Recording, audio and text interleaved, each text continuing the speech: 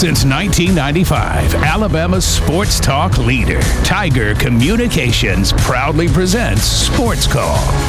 It's time to join our SportsCall crew as they discuss the latest headlines and happenings around Auburn and the entire sports world. To be part of the show, give us a call at 334-887-3401 locally or toll free at 1-888-9-TIGER-9. We're taking phone calls all show long and want to talk about whatever you've got on your mind. And now, coming to you live from the loveliest village on the plains, Auburn's first and Auburn's favorite sports talk show, SportsCall. Welcome, Auburn, into the Monday edition of SportsCall live on Tiger 95.9, the Tiger.fm, and the Tiger Communications app. My name is Ryan Lavoie. Today on the show, I've got Tom Peavy and Brant Daughtry. Fun show planned for you today as we get set for Independence Day tomorrow. Of course, no show tomorrow. So today we'll recap the weekend in sports. Another dominant weekend for the Atlanta Braves. Very productive as the Braves able to sweep the Miami Marlins, furthering their lead in the National League's Eastern Division. We'll also talk a little bit about it's Auburn Takeover Day on the SEC Network, so we'll talk about some of the items that they are showing on the SEC Network and some of the additions that we would have had if we had done maybe a different year or that sort of thing. So we'll talk a little bit about all the programming going on with that. We'll have a best and worst of the weekend towards the end of the show as always, and of course your phone calls on the Auburn Bank phone line at 334-887-3401 locally or toll free 1-888-9-TIGER-9. Birthdays and Sports Nightly TV Guide today as well. And again, Ryan Lavoie, Tom Peavy, and Brant Daughtry with you here on this Monday. We'll start with you, Brant. How are you doing? How was your weekend? My weekend was pretty good. I had a lot of fun watching that Atlanta Braves team. We talked about how the Marlins are having their best year in a very long time. The last two times they've had a season this good, they ended up going through and winning the World Series. They're a very good team, and the Braves just kind of took them back behind the barn and beat them with a stick. That was an incredible series. I don't think anybody expected a sweep. I was hoping for 2 out of 3 and figured that the Braves could make it, but the fact that they ended up sweeping the team and now they have a 9-game lead on the rest of the division and we finally have a calculable magic number is pretty incredible. And I think that's probably my main takeaway from the weekend. But 2 more series before the All-Star break. The Braves are probably going to be our main focus for most of the summer because of how deadgum good they are. And that made for a pretty good weekend. Absolutely it did. Tom Peavy, how was your weekend, sir? Weekend was great. Just filled with a lot of work, but yeah, following the Braves, just an incredible run they're on, an incredible month of June. I don't know that I've never obviously seen the Braves have a month like they did here in June. I don't think there's many baseball teams that can say that they have had a month like the Braves had in June. And so it's been incredible to watch. It's also been incredible to watch the downfall of some of the other teams. And there's a graphic that I saw about the New York Mets going into the month of June. They were 3 games behind the Braves going into June. Going into July, they're 18 behind the Braves. I mean, so you talk about an absolute plummet. I mean, the Mets, they didn't win a series all month until last night. They beat the Giants to win their first series of the entire month. So while the Braves are hot, some others around them are not. But it's been good. And then some announcements about Big Cat Weekend, which are coming up. I know there's a 5-star linebacker that announced he's going to be here for Big Cat. So the recruiting train is still going. No big news as far as commitments or anything, but, I mean, there's guys coming to visit, and that's always the way you start things.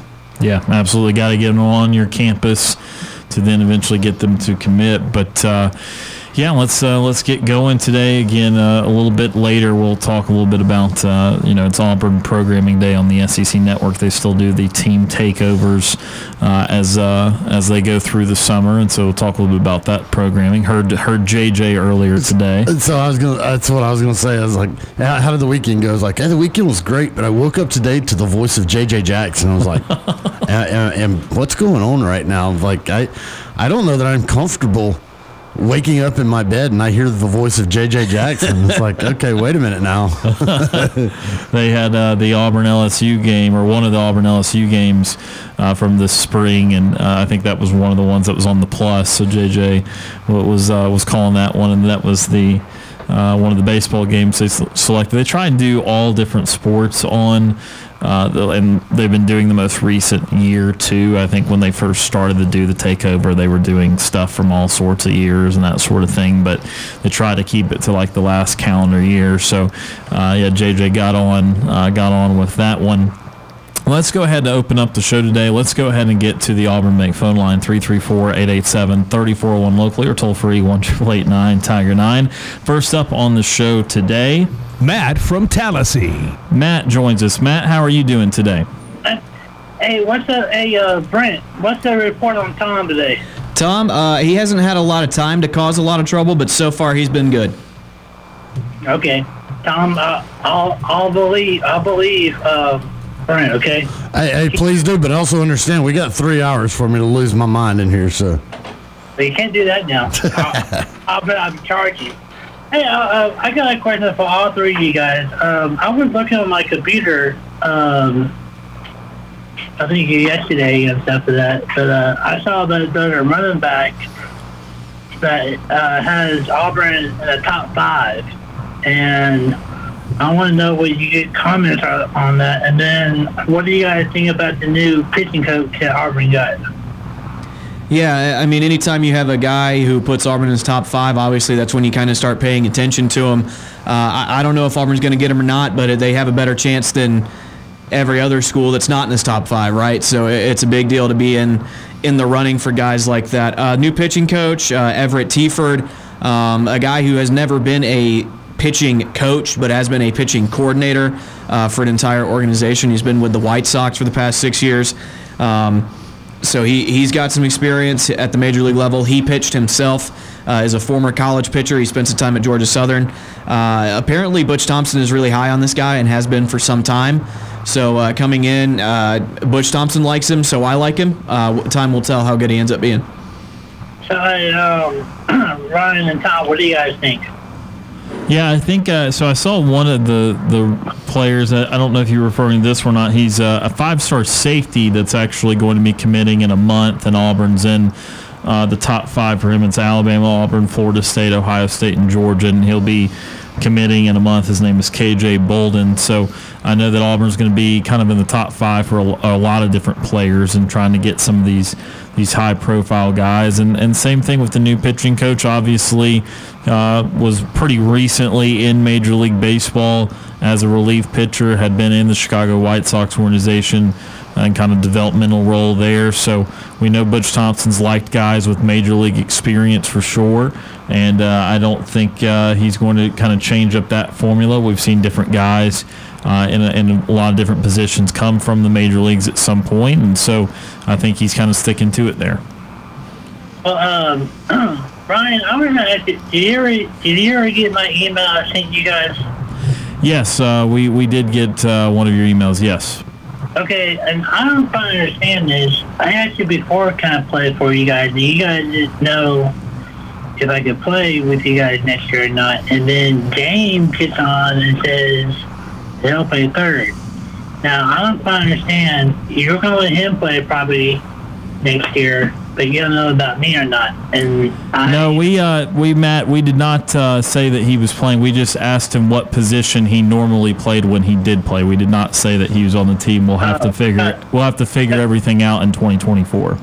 Well, I could, like I said, I can play pitcher. I can play like you wrote in the email. I could play right field, right center, left field. I played special mix. I played behind third, and I played a little bit right center, left center.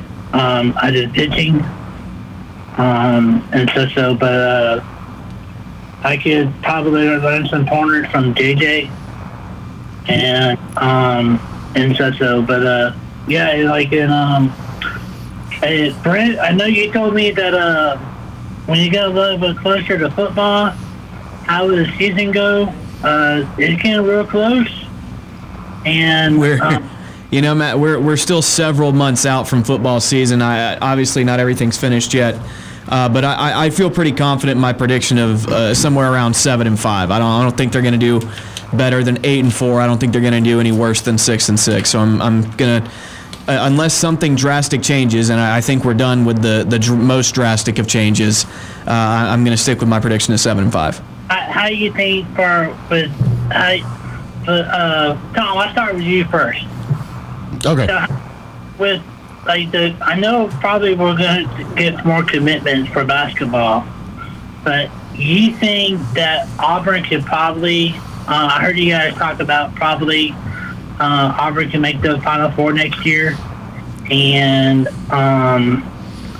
how do you think that would probably help? And what do you guys think about us playing against Virginia Tech and the challenge?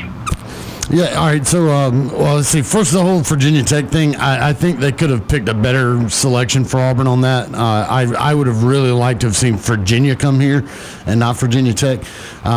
So, we had that. We talked about on the show. We don't like it. We don't like the decision they made. So there's that. Auburn making the Final Four, I don't know. They've got some guys that have got to prove themselves. I think Auburn's going to be good. I don't know that they're going to be Final Four good. I mean, they'll be in the tournament, but it's hard. Even when you're one of the best teams. Even when you're one of the best teams in the country, it's difficult to make the Final Four, and Auburn's not going to be one of the best teams in the country. I mean, they're going to be good, but it's going to be an awful, awful stretch for them to make a Final Four run this year. Recruiting-wise, I mean, they're bringing in a big-time point guard, and he should help immediately. They've got the transfers that are coming in that should help immediately. You're hearing some great things about some of those guys. When you look future down the road, they've got some guys already committed that are coming here, and they're recruiting their tails off. So, I don't know about a Final Four this year. I mean, if they keep recruiting at a high level, it could happen again soon, but I'm just not sure it's going to be this season. Well, I agree with you. I don't like the decision that we're playing Virginia Tech, and I would have gone with the playing Virginia, because when we play Virginia in that Final Four, we lost when that player double dribbled and crossed over a line, and the referees didn't call it, and then we fouled him. You know what I'm talking about? Oh yeah, against Virginia in the Final Four, yeah. So the player that double dribbled and shot the after we fouled him, where is he playing at now? Do you know? So I know Kyle Guy, who hit the free throws, has kind of been bouncing around the NBA, and I don't know if he's on a roster yet because they're doing free agency right now. Ty Jerome, the guard, who I believe he was the one that double dribbled. Ty Jerome just signed, I think, with the Cleveland Cavaliers, so he's still playing in the NBA. So where did the player from Tennessee, the one that I didn't like at all for Tennessee, the one that I think they were number 25 or 35, I can't think of his last name is hard for Which year, which team was he on for Tennessee this year? No, where's he in? What team is he playing for NBA now? I know he got drafted in NBA. I don't know which Tennessee team or player you're referring to. It was the one from, I think, last year when we played them. Do you mean Jaros Plavsic? I can't remember. Plavsic. Yeah. Yeah. No, he was still on Tennessee this year, and he's not going to the NBA. Okay. And Ryan and Brent, what do you guys think about Wendell signing with the D League with the Cleveland Cavaliers? I think it's a great opportunity for Wendell. I think anytime a guy of his caliber gets an opportunity with an NBA team, he's got a chance to make some noise. I don't know if he's going to make the NBA. I don't know if he'll ever, play a minute in the big-time NBA. But he's got a chance to make a summer league team, and if you can make the summer league, you can make a G League team. You can start a professional basketball career, even if you're not playing for one of the 30 teams. Do you think that if Wendell plays against Jared Harper, that Jared can keep up with Wendell, or you think Wendell can keep up with Jared? I think Jared's a little bit better of a player, and he's been playing pro basketball longer, so I'd have to give the edge to Jared in that one. How about you think Wendell can guard Bryce Brown? Bryce Brown's about 6'5", and Wendell's closer to 5'10", so I don't think they'd be matched up on one another. Okay. Hey, I was gonna say, are you guys gonna be at any basketball games probably in the future? At any Auburn basketball games? Yeah, for men or women. Yeah, no, our plan is to go to men's games in the fall, but it's so far out we don't know what that credential situation will look like. Usually we've only been getting one seat, so we really don't know what the fall will look like yet. Well, like, if you guys ever see me, like, I'm kind of real interested in, like, 216. If you guys look for me and stuff like that, I would like to maybe wave to you guys, or I'm gonna try to talk to Bruce Pearl and see if I can do the half-court shot. He said I can do it anytime, but I can really show the people really how to do a half-court shot, 3-point shot, and I even do it behind the line with a ball behind my shoulder with no arch, and really show them how to really do it. Yeah, you could show everyone how it's done if you're able to make it. Yeah, but what do you guys think about the, I can't think, he committed to Arkansas, the softball player. I think he played like third base for softball. The who transferred Are you from talking Auburn? about Bree Ellis? Bree Ellis, Bree yeah. Ellis from first base. Yeah. What do you think about her committed to Arkansas? Yeah. I think she's a great player, and Arkansas is getting a great player, and that's she's going because she thinks it's a better opportunity for her, and best of luck to her for sure. I was a big fan of Bree Ellis, still am, and I'm going to be rooting for her at Arkansas. Well, when Auburn plays Arkansas, either Arkansas or Auburn, the Auburn fans are not going to like it, and they're going to probably boo her. But I don't think they're going to boo her at all. Yeah. But, All right, let's do the trivia now, Matt. Okay. Brant's going to have a couple questions for you. Here we go. All right. The 4th of July celebrates what document? Independence Day. Or what document was signed on July 4th? Fireworks? Not quite. Not quite. There's a really old document about 300 years ago. The American government signed a document, and it was on the 4th of July. Oh, that's the Declaration of Independence? That's it. There you go. Yeah. There you go. All right, your second question. What year was the Declaration of Independence signed? What year? Oh, man, they asked me this in middle school and high school. It was 19-something. Not quite. A little earlier than 19-something. Oh, it's 18-something, probably. A little bit more.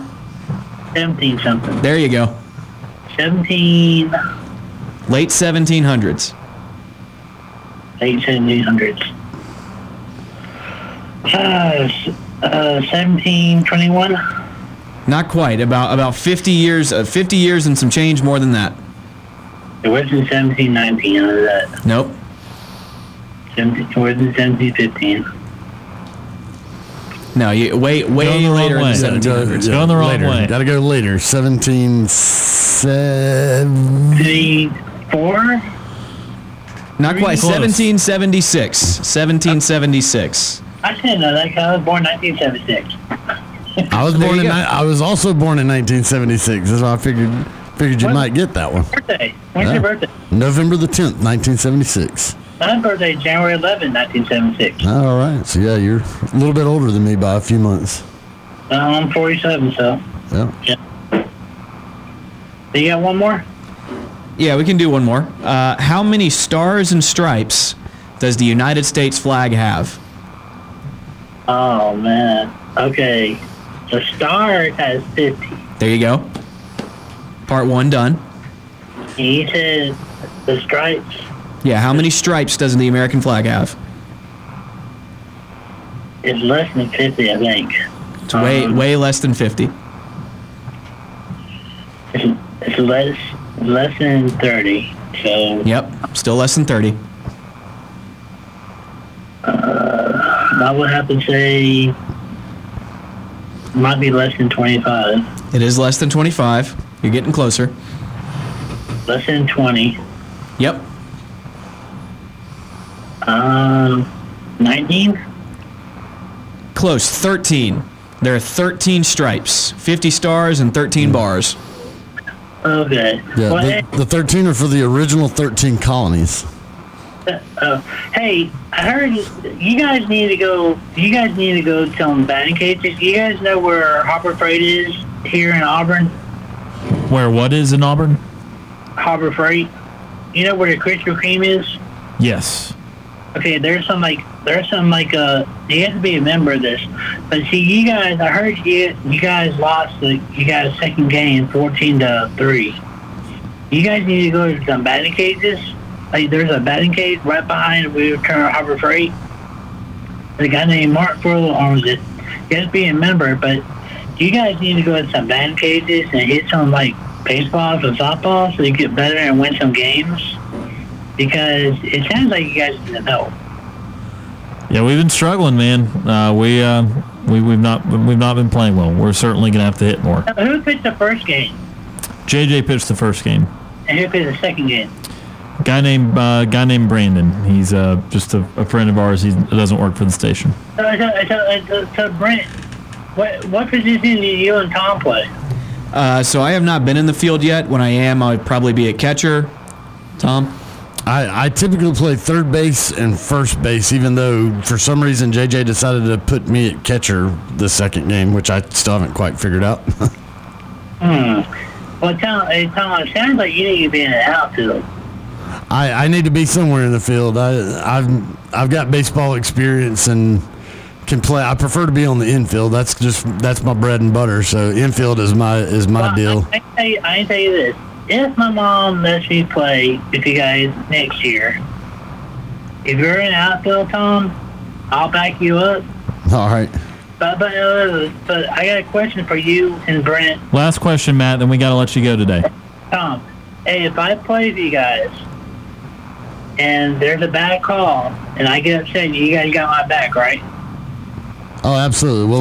For sure. We'll all get booted. But and JJ got my back and Brooks got my back, and so, but if there's a bad call and stuff like that, you guys say I'm learning, I'm like a beginner, and you guys tell the umpire that we'll kind of blame it on somebody. We'll probably blame Brandon. How about that? Sure, absolutely. Well, Matt, we hope you have a great 4th of July, buddy, and we'll talk again next week. Well, hey, can you guys do me another thing? My mom's she's not feeling very good, and she had to do some kind of test, and she's been in bed all day, and it's some kind of virus in her test and attendance. And so, if you guys can pray for her and stuff for that, I would appreciate it. Absolutely, Matt. We'll do that. You guys ready to do the countdown? Real quickly. Yep. 5, 4, 3, 2, 1. War Eagle. Hey. Beat Bama. 2-1. You come to your field and knock you guys out. Booyah. Booyah. Booyah. You guys, I'll call you guys next Monday and tell James that I'll play with you guys next year, and we'll help you guys win some games. Absolutely. Sounds good, Matt. War Eagle. All right. Tell JJ I said, hey, happy 4th. Will do. War Eagle, Matt. That is Matt from Casita, Matt from Tallahassee, Matt for Auburn joining us on the Auburn Bank phone line. We need to take our first time out of the show. Back with more Sports Call right after this.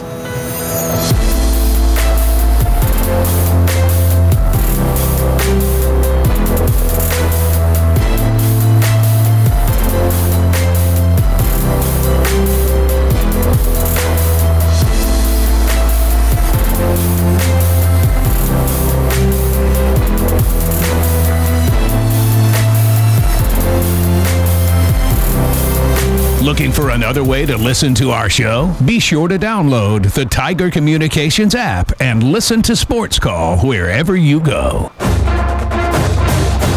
I'm Britt Bowen, voice of Auburn women's basketball and Auburn softball. You're listening to Sports Call on Tiger 95.9.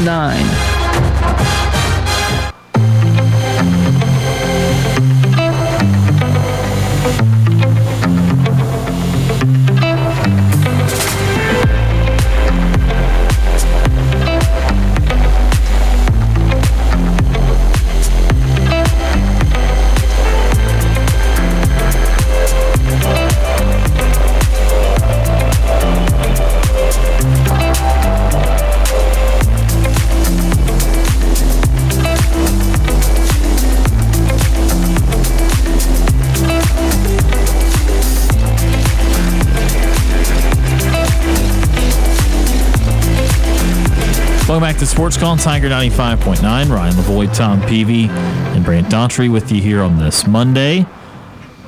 As tomorrow, obviously, no show, with it being the 4th of July. Looking forward to having the day off, celebrating the Declaration of Independence from 1776, and having a good time with friends and family. Probably going to go shoot some fireworks. Absolutely, and then you're going to head to the beach. I'm heading to the beach, yeah.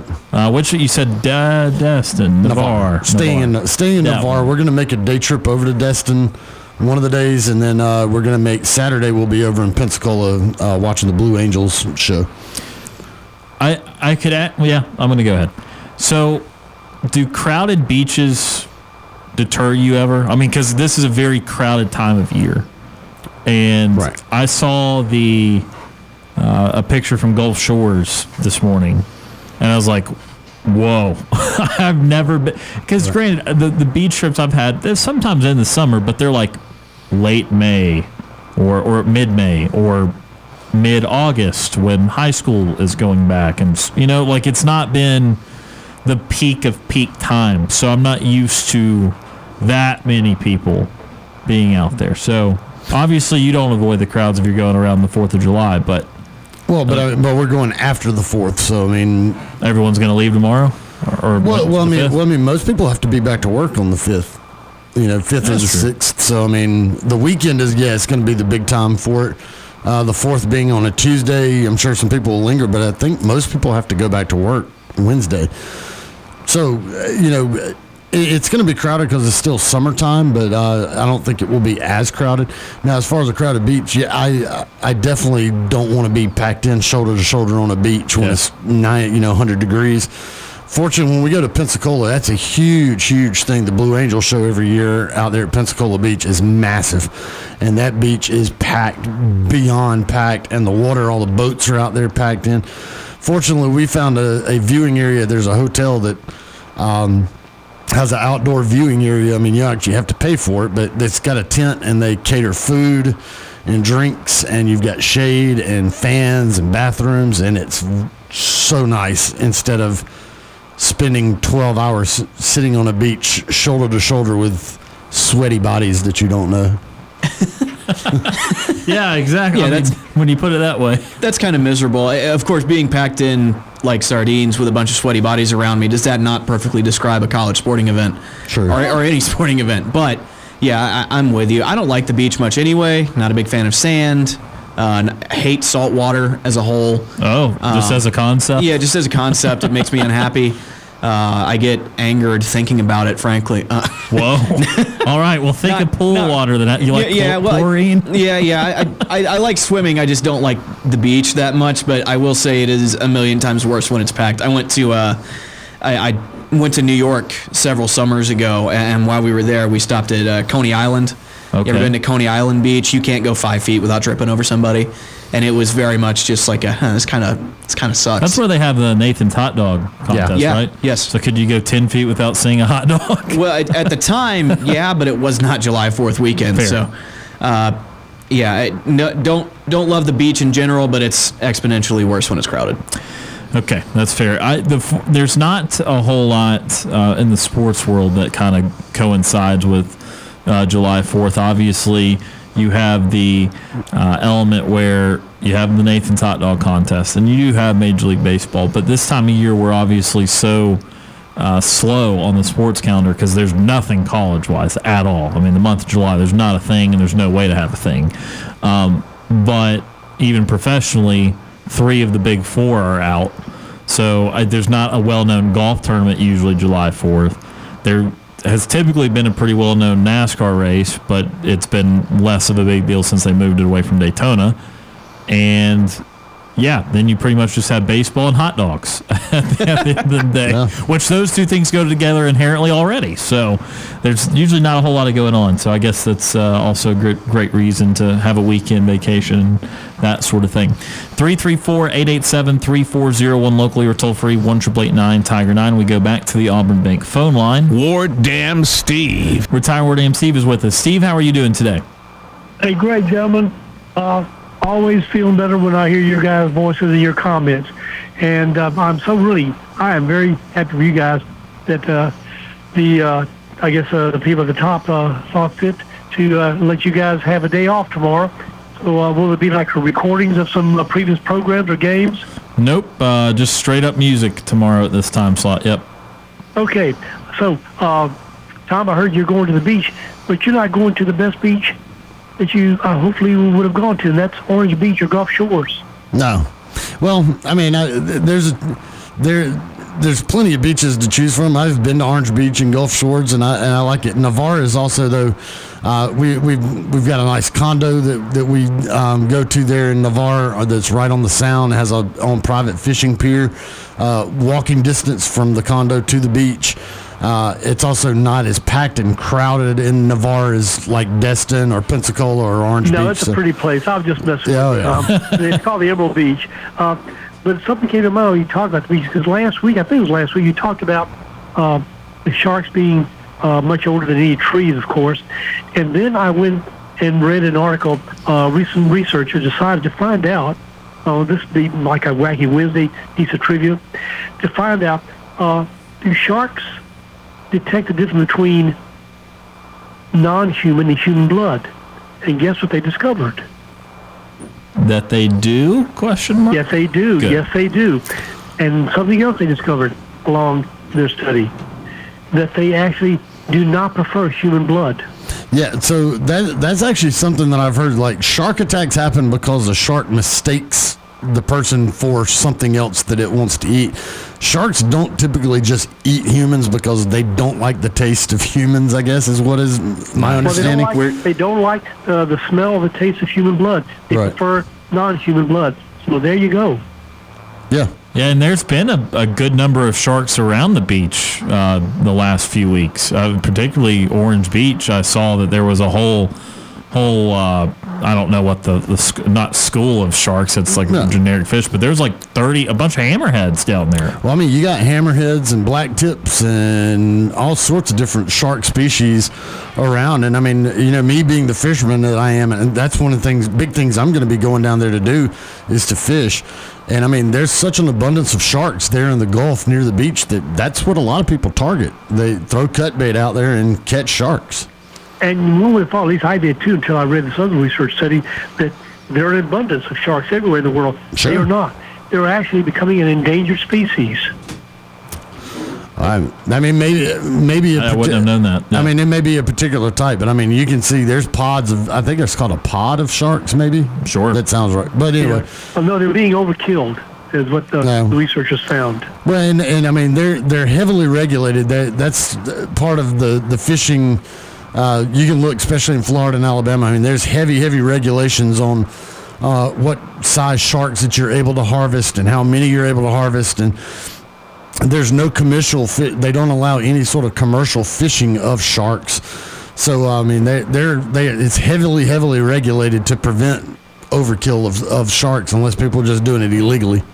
Well, some of it is due to a lot of Asian countries seem to think that shark fins and shark fin soup or other parts of shark have some kind of aphrodisiac quality to them. Yeah, I mean, there's a food source with shark fin and stuff like that, but I mean, even with that's become heavily regulated.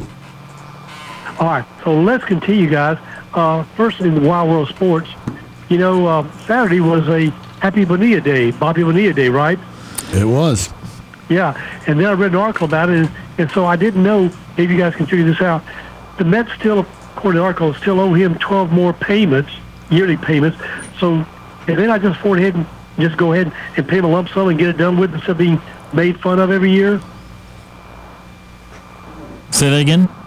Sure. Can't the Mets go ahead and pay him one lump sum and avoid being, you know, made fun of every year for Happy Bonilla Day? I think they'd have to agree with Bobby himself to change it up. I mean, you know, that's the contract that they put out there. So I honestly, I don't think they care that people make fun of them. It's the contract they sign, and that's just what they do.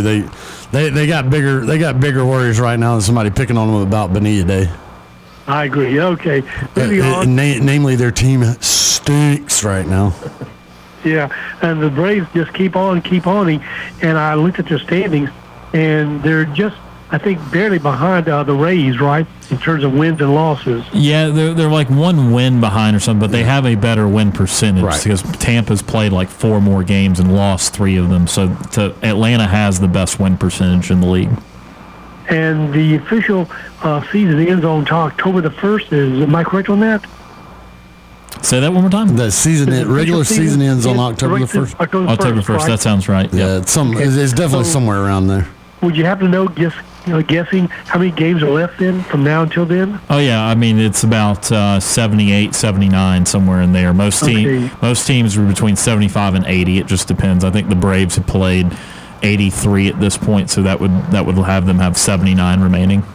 Okay. Well, I'm just stunned by not only they're doing this, they've won 9 of the past 10 games so far, but that they're scoring, so profusely in double digits, because I've been listening to the Braves with Skip Carey, being an announcer, and I can't recall them going just blasting people with double-digit scoring runs. And then they broke the record for June, 61 home runs, right, all time. Franchise record. I think the thing about this run now that Braves are going on, and I don't know if I'm going to predict 14 straight division titles again, but I think that they certainly have a chance to go for a while, is that this is a bunch of hitters together. That run was 3 great pitchers predominantly together. And so, yeah, you would have 1 or 2 constants in the lineup for 6, 7, 8, 9 straight years, but it was really the pitching staff that was staying mostly intact, whereas this time I think you've got the potential for the lineup to stay intact for a lot of years. We're talking about Acuna and Albies and Riley and Olsen and Murphy and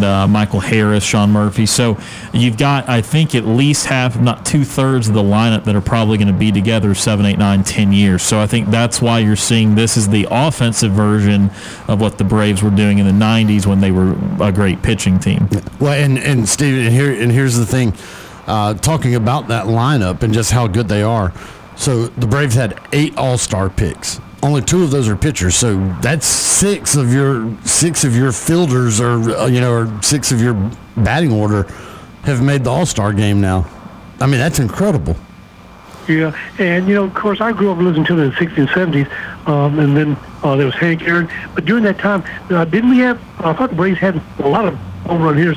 The 2 brothers, Felipe and Manny Alou, weren't they with the Braves? Yeah, I know Felipe was. Again, I don't know a whole lot about the 70s Braves, 60s Braves, other than Aaron and what Warren spawned during that time. I believe Necro. Maybe Necro was a little older, a little later than that. He was 70s and 80s. These kind of runs. Yeah. You'd never see these kind of double-digit runs they were doing. So this is astounding. All right, move on quickly, guys. Sports. What happened with the streetcar racing? I didn't catch it. It was awesome.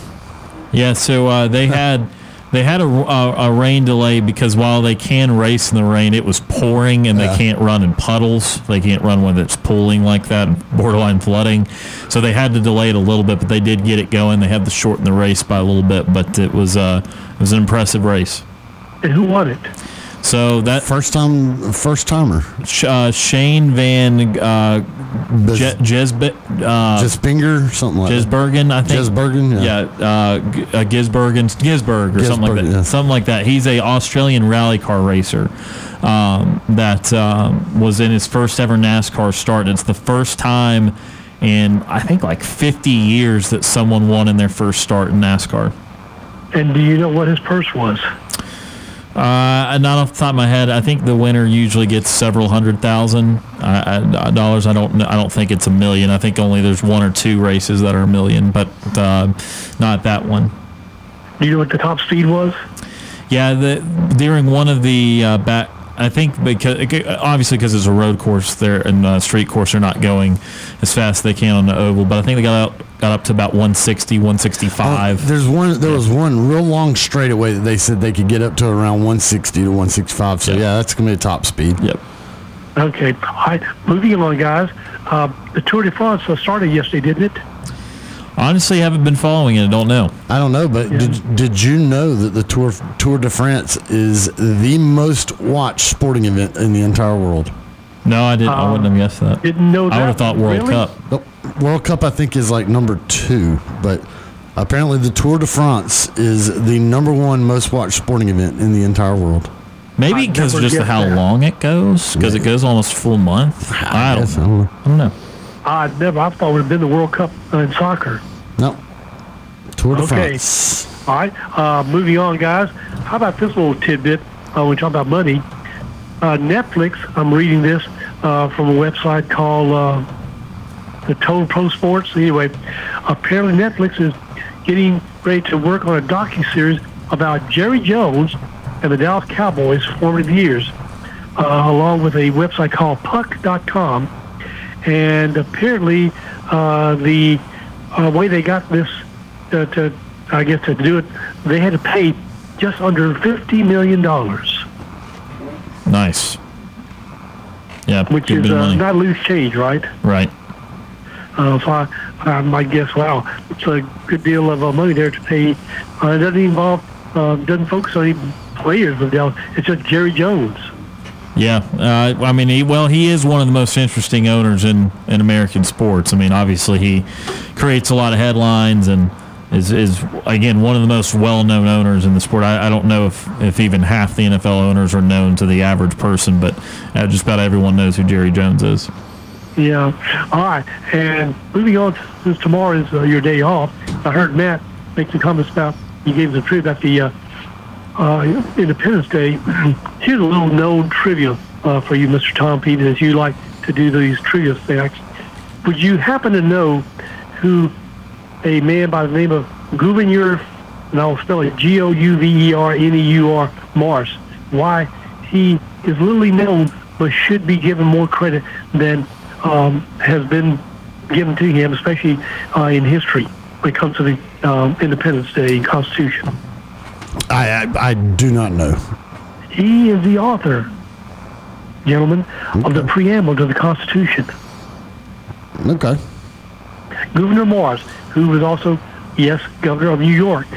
He is buried in a little area in South Bronx, was now South Bronx. I'm reading this from the actual Smithsonian website here, and didn't know that he was that important figure, yet he was not even hardly even mentioned. But he wrote the preamble.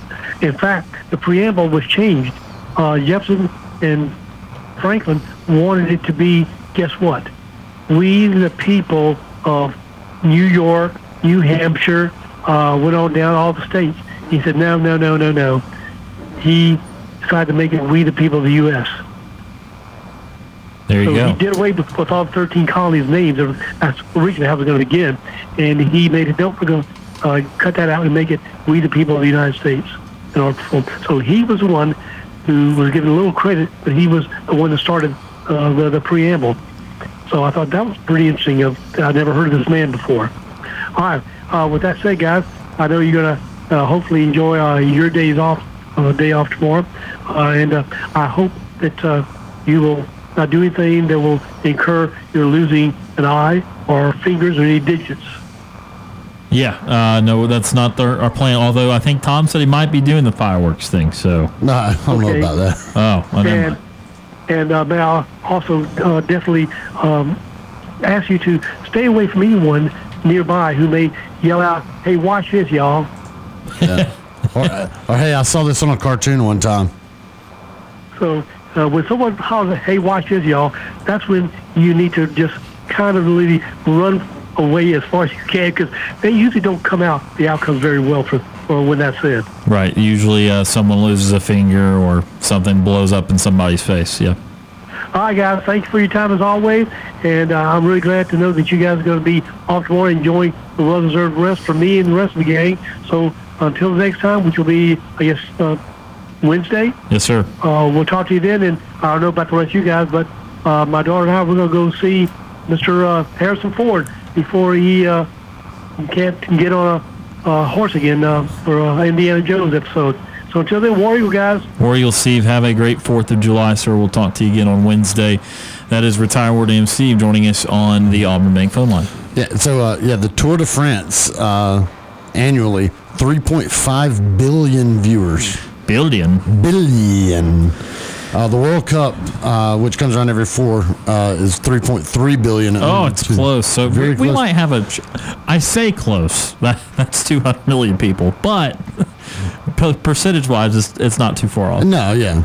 Still, I would have never guessed 3.5 billion people watch the Tour de France. Yeah. Where do we think it's big other than in France? I don't know. All the European countries? The cycling community is worldwide. Yeah. I know, but I'm just saying, like I know that there's cyclists from all over, but I'm just saying, what do you think the most watched countries are? Because, I mean, if it's 3-point-something billion, that's not just 1 or 2 countries holding down the fort. It's several pretty key countries. Most prestigious countries is also one of the most difficult. Australia's had some good cyclists, I think.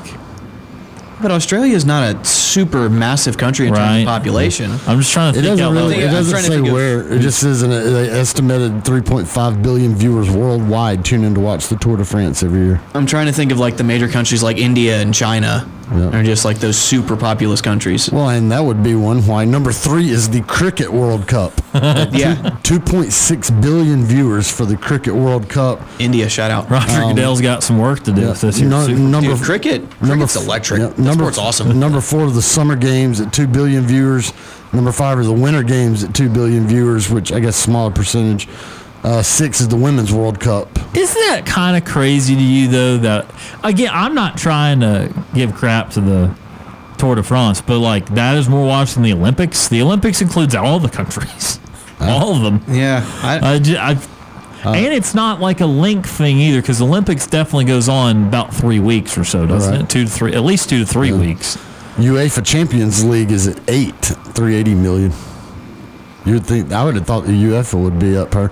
Super Bowl is at number 9 at a measly 112.3 million viewers. Oh yeah, that's all. Only like a third of American households. Yeah, World Series is number 10, 14.3.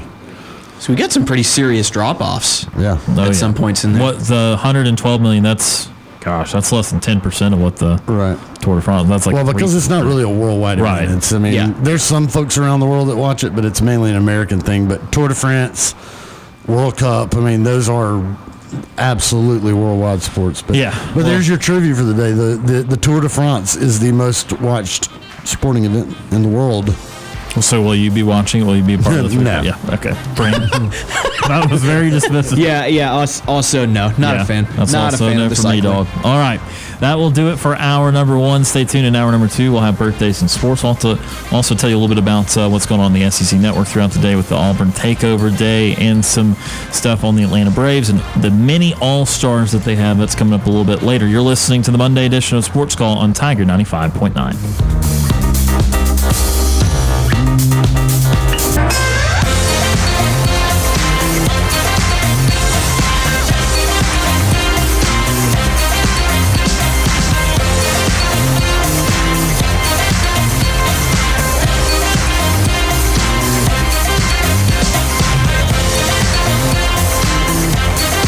One hour of our show is in the books. We've got more to come. Stay tuned for another hour of Sports Call right after the break. Since 1995, Alabama's sports talk leader, Tiger Communications, proudly presents Sports Call. It's time to join our Sports Call crew as they discuss the latest headlines and happenings around Auburn and the entire sports world. To be part of the show, give us a call at 334-887-3401 locally or toll free at 1-888-9-TIGER-9. We're taking phone calls all show long and want to talk about whatever you've got on your mind. And now, coming to you live from the loveliest village on the plains, Auburn's first and Auburn's favorite sports talk show, Sports Call.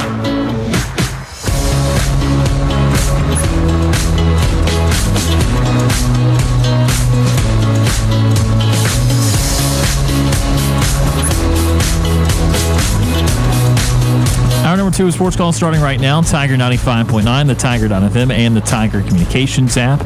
Ryan Lavoie, Brant Daughtry, and Tom Peavy with you here on this Monday afternoon, the day before July 4th. All right, as we start hour number 2, let's go back to the Auburn Bank phone line, 334-887-3401 locally, or toll-free 1-888-9-TIGER-9. Next up on the show today, James from Montgomery. James is with us. James, how are you doing today? I'm good. War Eagle. War Eagle. Yeah, I'm just actually. I have my TV on. We're taking over the SEC network as we speak because it's Auburn's turn to take over the SEC network, and they're showing some great highlights from so many great games that Auburn has played. What are they showing right now? Well, we're actually playing. Well, they're actually playing Auburn versus Tennessee, and I remember that game. That was one of the greatest games that I've actually seen. Seeing Auburn actually beat Tennessee to actually make it into the March Madness tournament as well.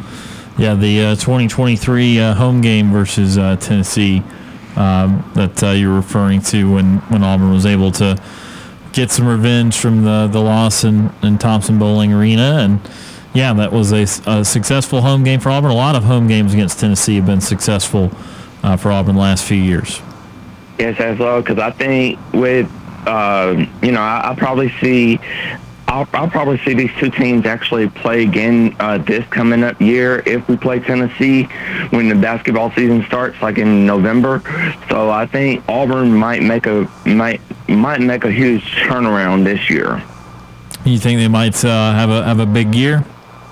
Yes, I think so, because with Bruce Pearl doing recruiting, I see some great guys coming in this year, and I'm hoping that we'll make it back to the March Madness tournament.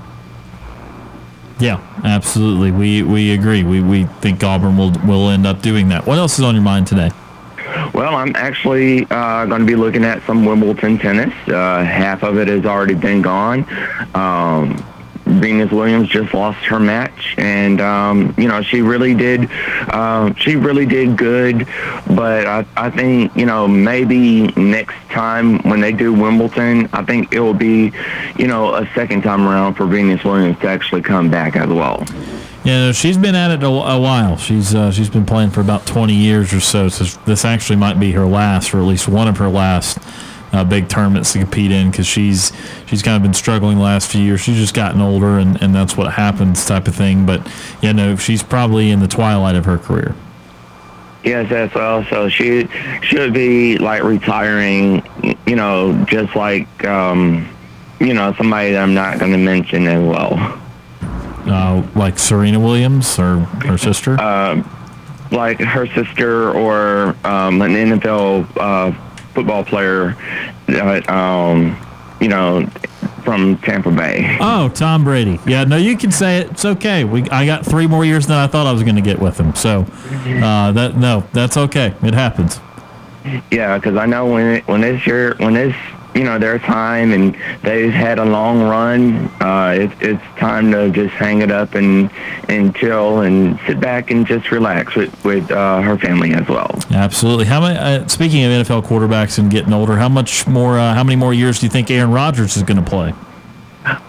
They were talking about that, because Aaron Rodgers, with his age, I'm not quite sure. I'm gonna lean towards like 2 to. I'll probably say like 3 years. 3 years in the league. 3 or 4 years in the league. Yeah, I agree with that. I think he'll definitely play at least 2 more years, and then after that it'll be kind of a year-by-year basis. So, yeah, I agree with that.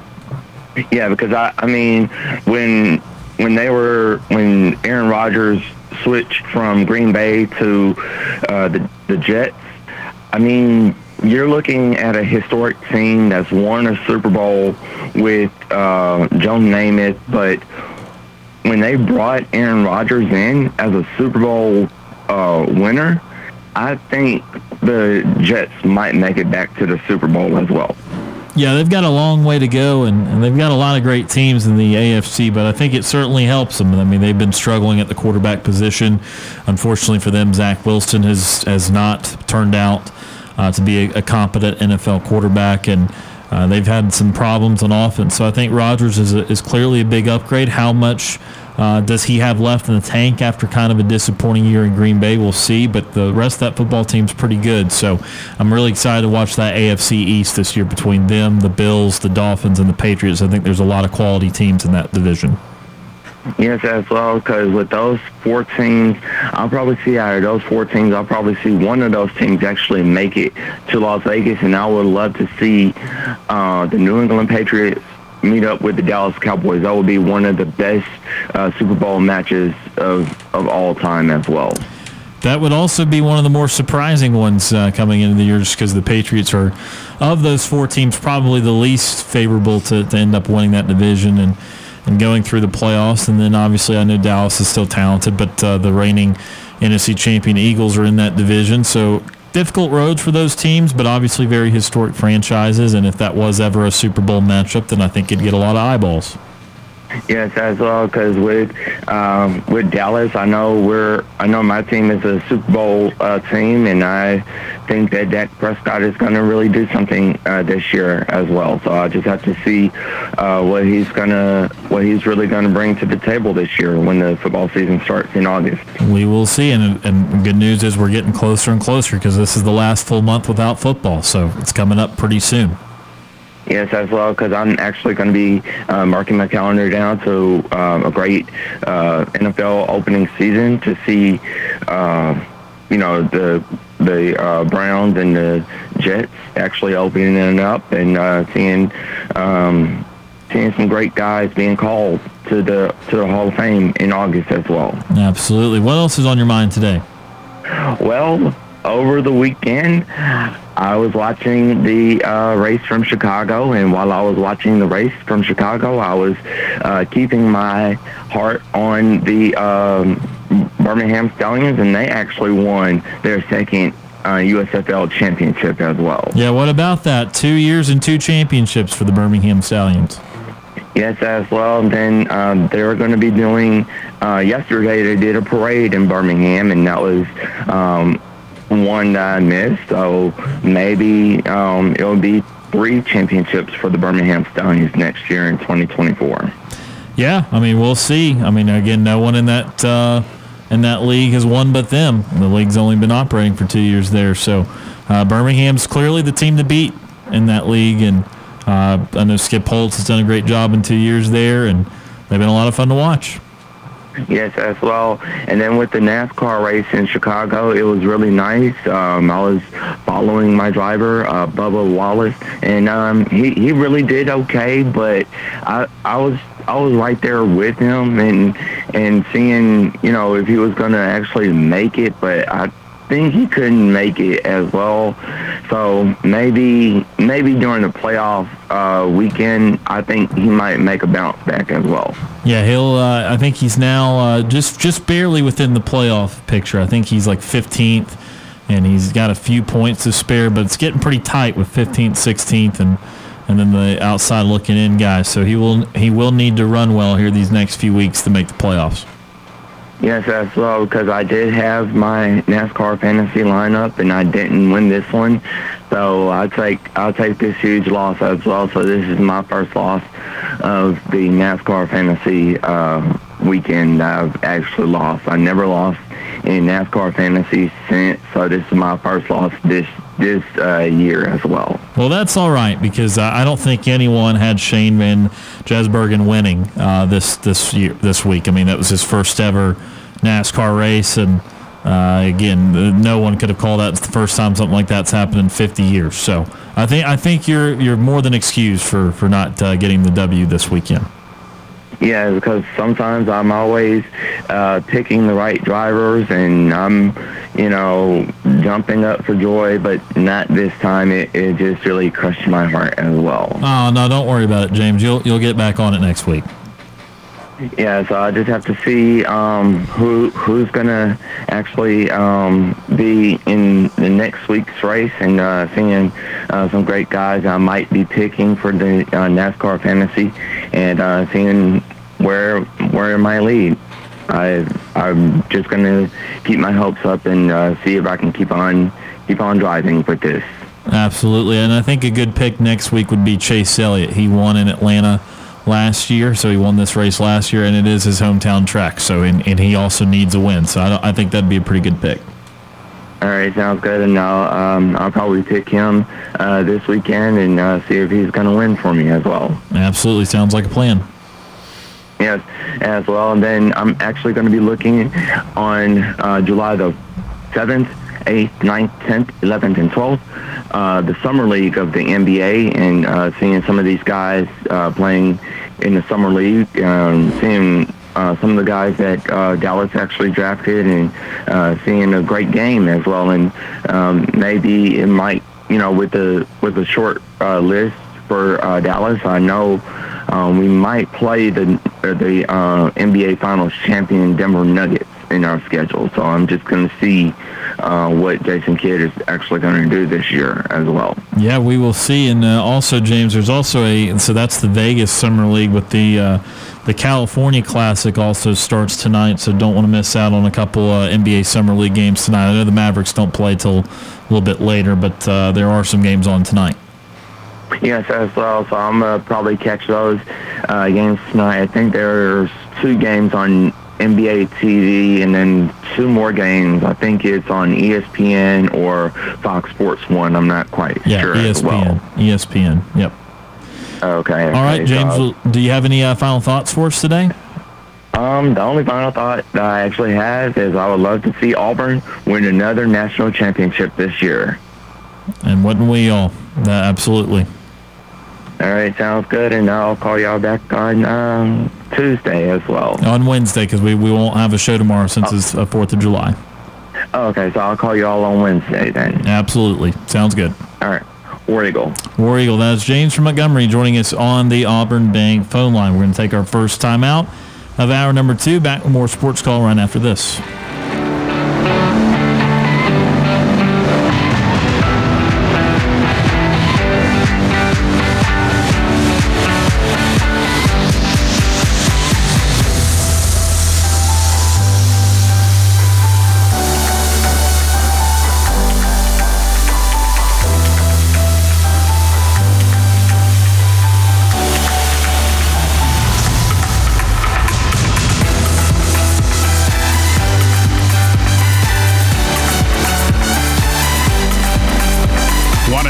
Easy it is to listen to our show? All you have to do with your Amazon smart device is say, Alexa, play Sports Call Auburn. Follow Sports Call on Twitter at SportsCallAU. Like us on Facebook at SportsCallAU.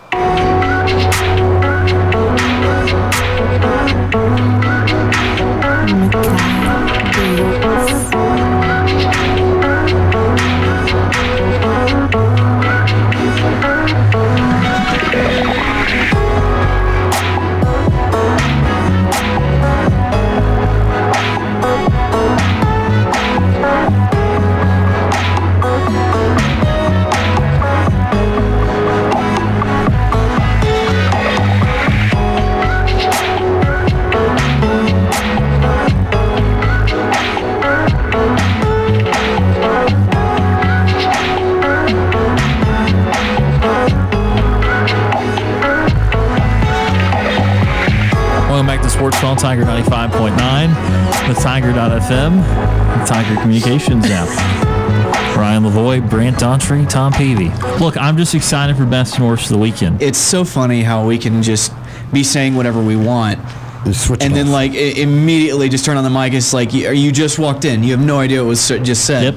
And we operate on that assumption that you do not know what we were just talking about. Well, we talked about that. It was one of those last shows I was on. I don't know if you were in here or not, but they had the replay of the women's soccer championship up here with North Carolina versus UCLA. Mm-hmm. Off air, Ryan is screaming and yelling and cussing at the television of a game that had already happened. That we knew the event, knew the outcome of it. He is just like, just like it's a live event. Him being a North Carolina fan, and he's just rah, rah, rah, rah, rah. They gave up a goal with 16 seconds. What do you want from me? They lost the title. But it was just, Mike's, come on, Welcome back to Sports Call. Look, It's like that a lot. It's like that a lot here. Certain professionalism. And look, we do give away sometimes what we were referring to, what we were talking about before the segment begins. But as far as anyone knows, hey, we're just having a nice, normal, even keel. We were talking about food. Yes, we were talking about food. But you will be privy to that information because I'm going to tell everyone it because it's going to be my best of the weekend. So if you missed any of Sports Call today so far, you can go back and check it out in the Sports Call podcast brought to you by Coca-Cola. That was also available that evening. If you ever miss Sports Call Live or if you want to hear something again, make sure you go back and listen to our show on demand wherever you get your podcast. Join Ice Cold Coca-Cola to go along with the hottest sports talk. Coca-Cola, taste the feeling. As we continue on with this Monday edition of Sports Call, time for birthdays in sports. It's time for today's birthdays in sports. All right, birthdays today. Moises Alou turns 57, former MLB outfielder. Alou was born in Atlanta and did not play organized baseball until the age of 18, where he joined Kanata College's baseball team. Go Colts.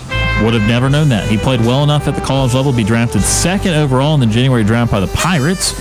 He made his MLB debut in 1990 and played 19 years in the major leagues for 7 different teams, 6-time All-Star, 2-time Silver Slugger, and 1-time World Series champion with the 1997 Florida Marlins. Yes, I think it's Kanata Community College in Redwood City. I just knew it was not Canada. It's not Canada. It's Kanata Community College in Redwood City. Harold Baines, Harold Baines also went to school there. Yeah. But no high school for... I didn't get a high school because he's Dominican Republic. Went to L.A. when he was young, but I didn't get a high school for him. Gotcha. Moises Alou turns 57 today. Brian Cashman turns 56, general manager of the New York Yankees for too long. Cashman was born in New York and moved to Kentucky before high school. Played college baseball at the Catholic University of America, a Division III school. Go Cardinals. And started for 4 years. After all that, just Cardinals. Okay, whatever. And started for 4 years as the team's second baseman. Set the record for most hits in a season as a senior and graduated in 1989. Began working as an intern in the Yankees organization in 1986 and took a job with the team when he graduated. In 1998, he took over as GM, where he remains somehow today. He is a 5-time World Series champion. Brian Cashman turns 56 today. That's probably how. He's a 5-time World Series champion. So as an executive. Born around the New York area as a kid, his family moved to Lexington, Kentucky, and his dad was into the thoroughbreds and stuff like that. He attended Lexington Catholic High School in Lexington, go Knights. But then before graduating, the family moved up to Washington, D.C., and he attended Georgetown Preparatory School in Bethesda, Maryland. And, of course, they are the Hoyas. Why not? Georgetown Preparatory Academy Hoyas. So Knights Hoyas, and then he was a Cardinal with the Catholic University of America. Got less exciting there at the end. This one's a good one coming up. Though. I'm just saying he's not won since 2009, not been in the World Series since 2009. That's fair. They spend gobs of money and don't get the right players somehow. And I don't hate him as much as I'm letting on, but when you kind of support the Yankees, you can just be irrational about things because you just assume that the wallets are limitless.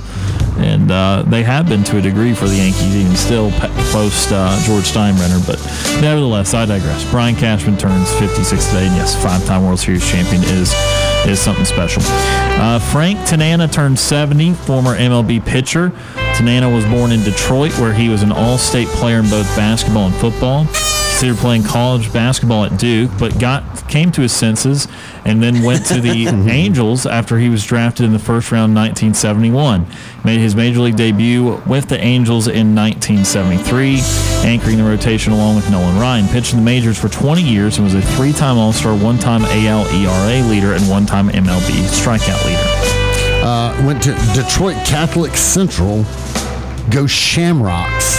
That's a good one. Yeah. Okay, I like that. Okay, that's Detroit Catholic Shamrocks. I like that. That's a good one. That's the first time we've had Shamrocks on there. I can promise you that. Frank Tanana turns 70 today. And Greg Vaughn turns 58, former MLB DH. Vaughn was born in Sacramento, California, played college baseball at Miami. Go Canes. He also played summer ball with the Cape Cod League, where his MVP is a senior. In 1984, he was drafted by the Brewers in the 4th round, made his MLB debut in 1989. Played 15 seasons in the majors and was a 4-time All-Star and 1-time Silver Slugger. The big boy Greg Vaughn turns 58 today. From John F. Kennedy High School in Sacramento, California. Go Cougars. Go Cougs. Telling me they didn't name themselves like the presidents or the governors or something? The senators. Yeah. And the what? I didn't hear what you said. The Bullets. Oh. Dang. Let that resonate. Let it resonate. All right. That's birthdays today. Greg Vaughn, 58. Wow. Frank Tanana, 70. Brian Cashman, 56. Moises Alou, 57. That was good, Tom. It's almost so good that we needed another break, but we pushed through. Right. We pushed through and get to some content. So on the SEC Network today, they're having the takeover for Auburn. It's already that time of year. We had a little joke about our good friend JJ earlier. This was the lineup for today. Obviously, you missed most of it at this point because we're getting to the last couple events. But let's run through what the lineup was today. Obviously, couldn't really preview this way back on last week. So 8A game was 11 p.m. So that's what kind of got you to midnight, got you into July 3rd. You had volleyball versus Alabama in from 2022. Of course, that's when the volleyball season played, fall of 22. Gymnastics at 3 a.m. against Arkansas. SEC storied Miracles on the Plains. That was 4:30. 5:30 a.m. was men's basketball versus Arkansas, which, good win, but I think I remember there being a million free throws. That was when Auburn got out to a huge lead in the first 8-10 minutes and kind of just broke even the rest of the way. You had 7:30 volleyball versus Creighton in the NCAA tournament. 9:30 you had baseball versus LSU. That's what JJ was on the call for. That's what I woke up to. Right. 12:30 equestrian, the 2022 SEC championship. 2:30 gymnastics versus LSU. Right now, if you turned over, you'd go and see men's basketball versus Tennessee. I think that was the last regular season game of the year, I want to say, or, I think or so, thereabouts. Yeah. Or maybe the last one in. I think the last home game for sure. I just can't remember if it was the last one overall, but when Auburn beat the Vols. And then 6 o'clock tonight, softball versus Alabama. Auburn able to take that series in Tuscaloosa this year. And then 8 o'clock to round out the game, round out the night. I think no 12s here. Football versus Texas A&M is going to be the last thing tonight. So if you're searching for that, it's 8 o'clock. They're doing the thing because they've been doing these takeovers for a while now. Good content idea for the teams over the summer. And when it started out, it was kind of a look at some of the great games, period. It wasn't just confined to the last year. Obviously, everything I just read was in the last year. So I'm not going to petition you guys to have changes into this previous year.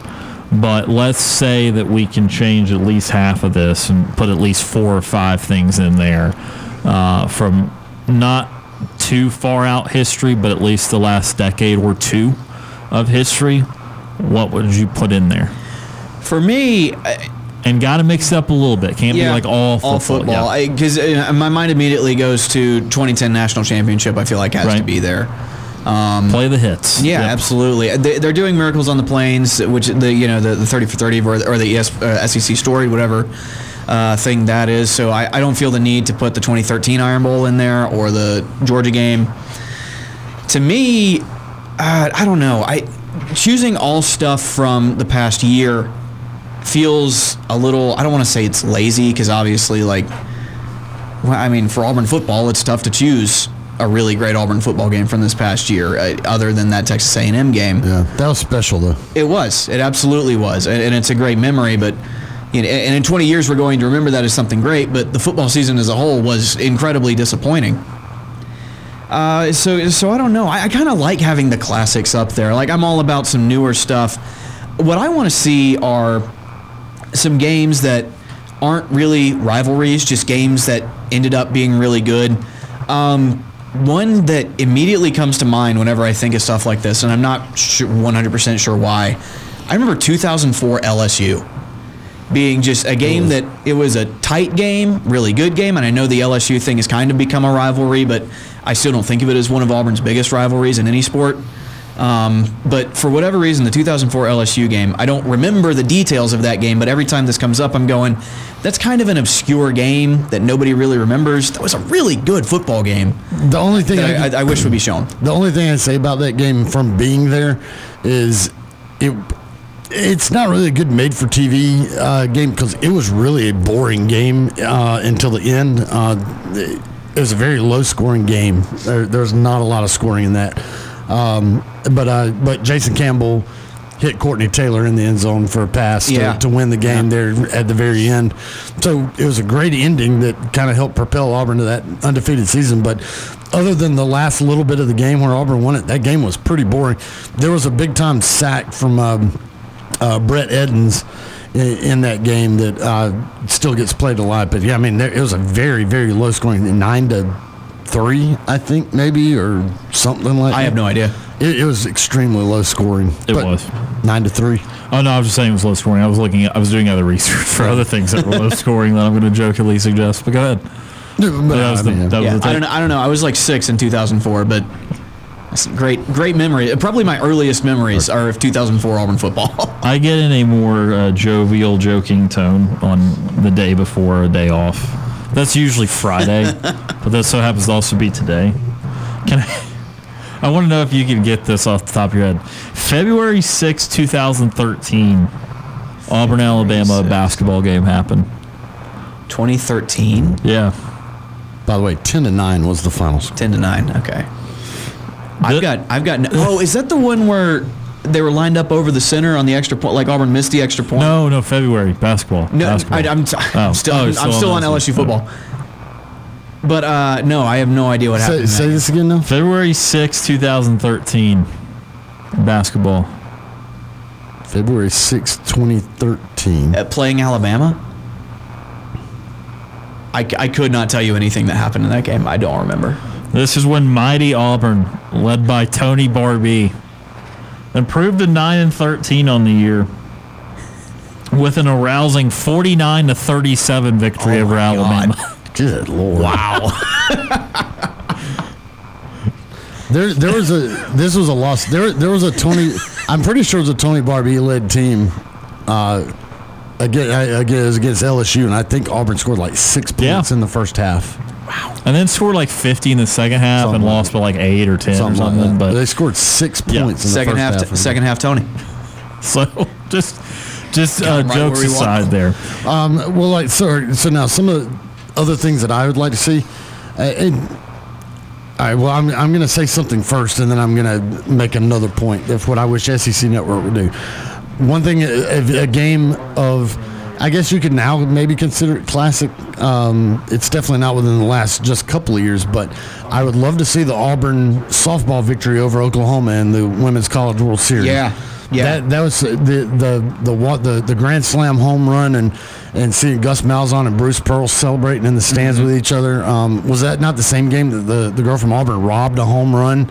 I think from so, Oklahoma that would have given them the lead or something. I mean, just an absolutely incredible game in the softball world on the College World season on the biggest stage, and Auburn got that win over Oklahoma in very dramatic fashion. I'd love to see that again. To that point, I think a great one, if you want to show like them a series win and not just a game win, that they hosted the Super Regional and beat Louisiana. I think that year. I was actually at that. That was the first Auburn softball series that I went to, and that was, if you want to show them advancing to the College World Series, I think that would be another avenue. Yeah. So, I mean, that would be one I would want to see. And that's just from recent memory. Now, what I was going to say is what I would like ESPN or what I would like the SEC Network to do. And the thing is, I don't know what they have their hands on and what they can't get their hands on. But I want to see them do a classics takeover. And when I say a classics takeover, I mean, I'm not talking about even up to 2010. I'm talking about the 1994 Auburn LSU game, the interception game. I'm talking the bow over the top 82 game. I'm talking the 89 Iron Bowl, the first game ever in Jordan-Hare Stadium. Maybe go back to 99 and show one of those basketball games. I was going to ask, is there a Barkley basketball game that would? Yeah, I don't know. Was it? I mean, those Barkley teams were kind of okay, but I mean, I think you would probably be better off showing like one of the 99 games with Porter and Mamadou and that. So, a 99 game there. Was it 97 that Auburn baseball beat Florida State? Yeah, but the only thing is I don't know that was televised. Really? I feel like I've seen footage, but you're right. I don't know if I've ever seen a full game. It was like video footage, it was like a video camera footage from the press box. I'm not really sure that game was televised because, I mean, you can't find video of that really anywhere. But if that was available, absolutely. But if you can't find that one, then maybe the broadcast of the Auburn baseball game against Clemson where Creed Simpson hit the walk-off home run. Maybe that one. But I'm talking, I mean, a classics takeover where you show pre-2000. Yeah, sure. Go back into the truly classics of something. And if you're LSU, if you're an LSU fan, show the '88 earthquake game against Auburn. If you're an Alabama fan, you show the Van Tiffen kick game against Auburn. That's what I'm talking classics. Classics. Like you used to have ESPN Classics where you could see games from the 1970s and 1980s. And to me, those were so daggum fun to watch. And I love watching them, old Georgia games from the 80s because I was there. Like, I remember watching Kevin Butler kick a 60-yard field goal in '84 to beat Clemson. And that was on national TV.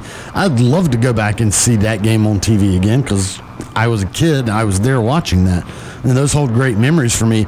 That hold great memory for a lot of the 40 and 50-year-old, sports fans that would love to go back and reminisce on those games from, our childhood and to see those back up on TV again. And so I think, the SEC network, again, I don't know what they can get their hands on, what they have their hands on, and what they can't get their hands on due to copyright and things like that. But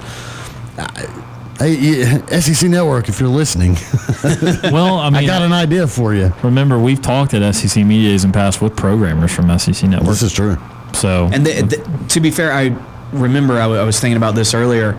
Like, the guy that y'all talked to from the SEC Network said that the schools send in the programs that they play on it for the takeover. You're right. Good memory. Yeah. So, because one of the guys we interviewed also did True South and did some of their content for that. So we might see him again this year. And I may have to bring that up. It's like, but it is possible. Classics takeover. Yeah. Because look, true classics. Honestly, you have time. I mean, I know that 2 more teams are in the league. It's a little longer, but you have time to do one that's the previous year and the classics if you want to. Because, I mean, you've not had anything substantial other than these made-for-TV schedule releases the last couple of weeks. I guess you had College World Series up until a week or two ago. But so speaking of, we mentioned baseball with the David Ross home run, and it was a Auburn baseball game, I guess, that was, I'm sure it was probably the SEC tournament. It was in a rain delay or had canceled, and so they were playing old baseball games on our station. So if you just turned the radio on, you were listening to baseball, but it was that game. So I turned the radio on, and I was like, that sounds weird. I was like, they must be having like a technical problem because I heard Andy Bertram's voice.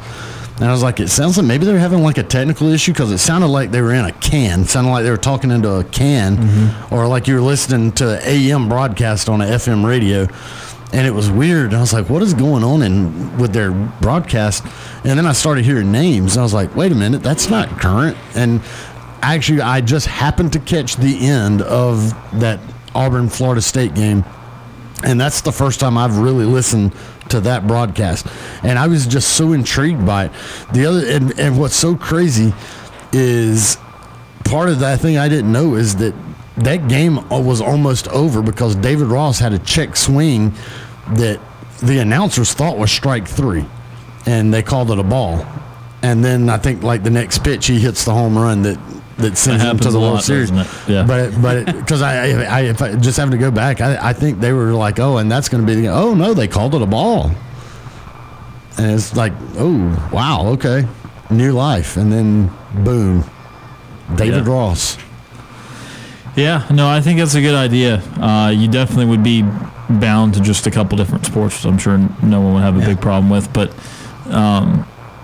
certainly weren't having a lot of televised equestrian meets in the 90s and that sort of thing as dominant as Auburn is now in that. But I saw and man, Auburn's proud of their equestrian. I get it, but I mean, there's there were folks picking on Auburn about that. They're like, oh my gosh, it's like Auburn has been so terrible at sports this year. They're having to show equestrian. Auburn Equestrian's a freaking dynasty. I know, like, but what, 6 national Yeah, it's championships? just that it's like sport number but people 10 in the people pecking order, people see that and it's like, oh wow, you have such little things to show that you got to dig into the equestrian basket people for love your Auburn takeover. Oh no, I agree. I don't know how many people would have tuned in and watched the equestrian match on there. Yeah, I don't know. I went to 2 this past year. Yeah, but I don't know that that's really made for TV something. But Yeah, I could be wrong. But some people would watch it. I don't know would be on the top of the list. But Tom, I really do love the idea that you had about ESPN Classics, like bringing that back. Right. I've talked before. Like my uncle played football at Auburn, right? And I never he graduated 10 years before I was born, so I never got to watch him play. And those games don't really exist anywhere, but they were televised. Sure. So being able to see Russ Carricker out there on a football field, I think would be pretty freaking cool. Yeah.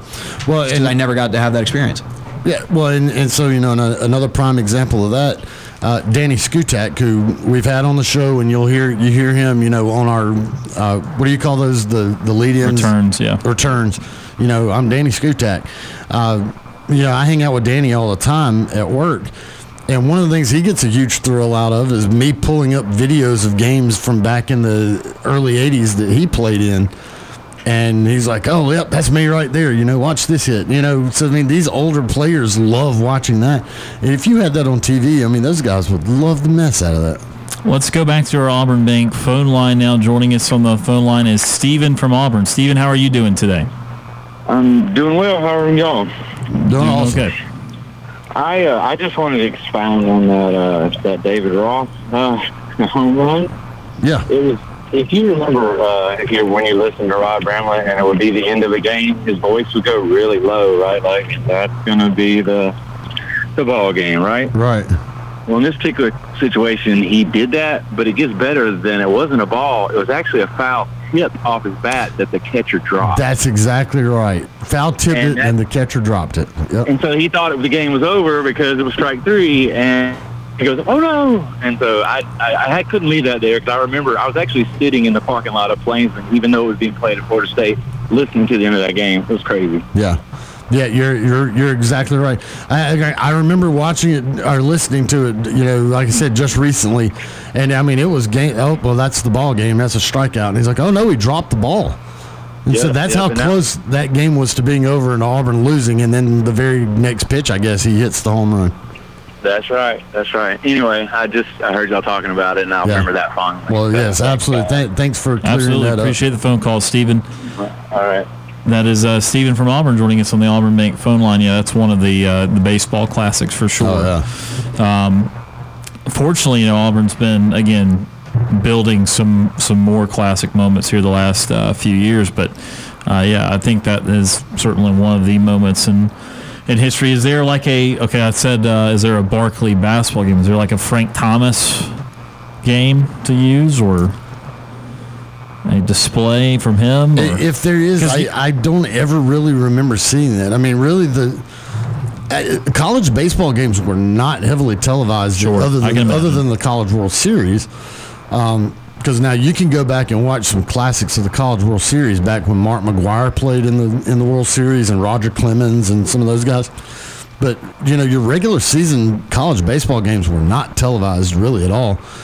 And in fact, before Plainsman Park, the way we know it now was built in 96, I don't even think there were really much in the way of facilities to do a broadcast because, there's just some metal bleachers and, there's a press box, but, I don't know how much of that actually even got televised. That's why there's not a lot. There's not a lot of footage of Bo Jackson playing baseball. There's very limited, but, you can tell it's somebody filming from the dugout, and that's few and far between. So, you don't see a lot of video of Frank Thomas playing here at Auburn just because that was the nature of television at the time. And also, even back in those days, you would have a lot of your football games that were not televised. You would get some on TV, but it sure wasn't like it is now where every game, even the most, the Division II game, you're playing the Division II school or whatever, that one even finds a spot somewhere on the SEC Network or Plus. back in the day, it was nice to even have one on TV.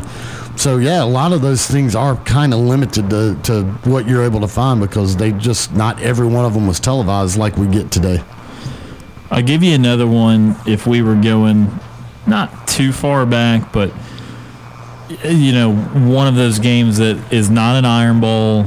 It's not a huge rivalry. It's not a championship that I think would have been good to rewatch would be the Auburn, West Virginia game that was pouring down rain. Okay, the rain game. That's a great one. That would be a good like non-obvious one. If you're just like, oh, well, you play the 2013 Iron Bowl every year and you play the 2010 title game, and with good reason for a lot of those things, but just trying to think of like non-obvious stuff. Well, there's two particular Auburn games in Jordan-Hare against Florida. Sure. The 2001 game with Damon Duvall's last-second field goal to beat number 1 Florida.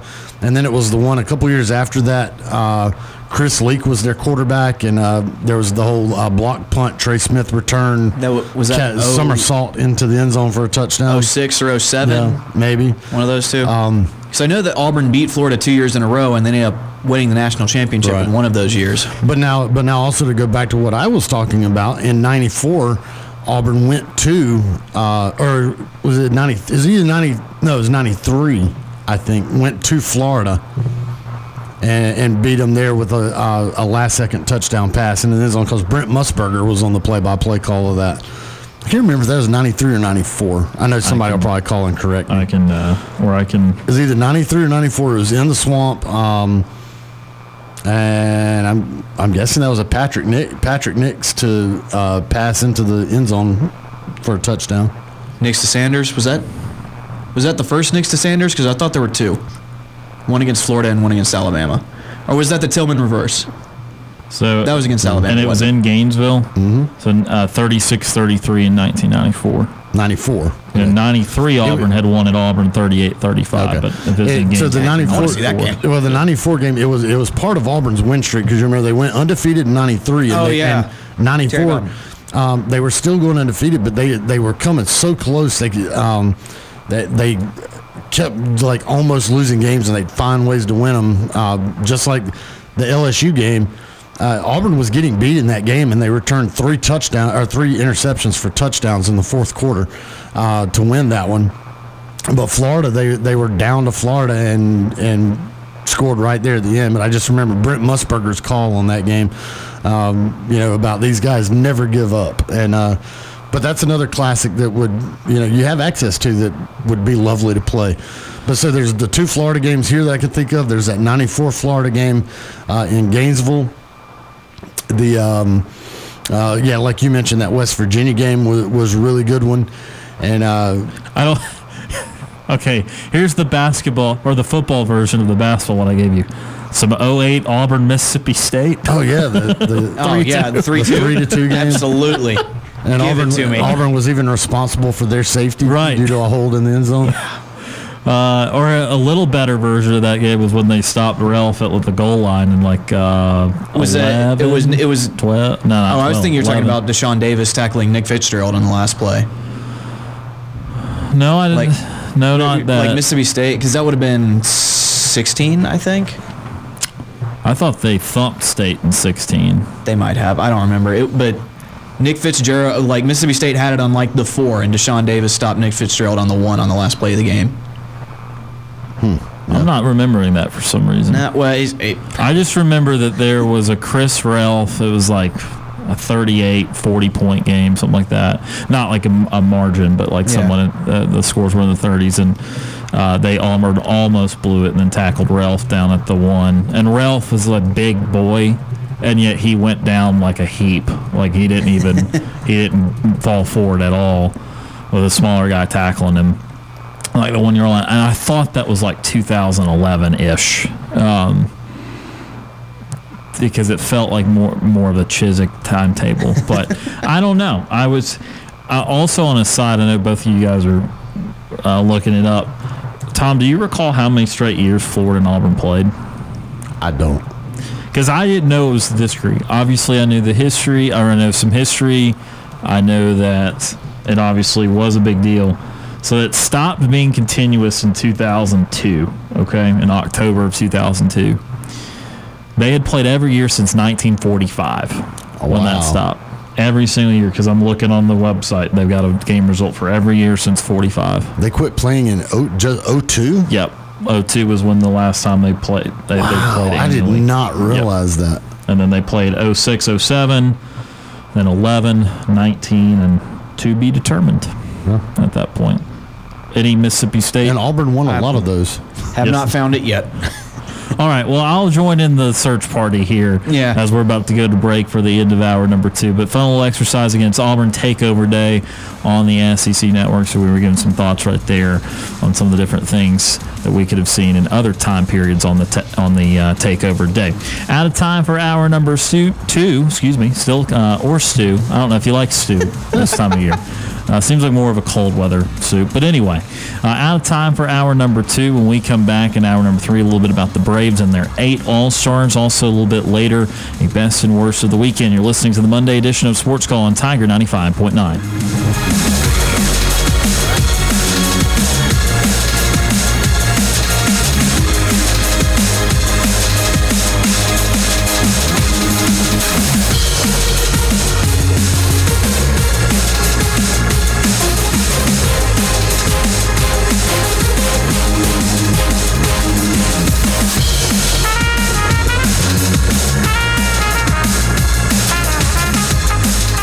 2 hours of Sports Call are finished. Don't touch that radio dial. We've got 1 more hour to go.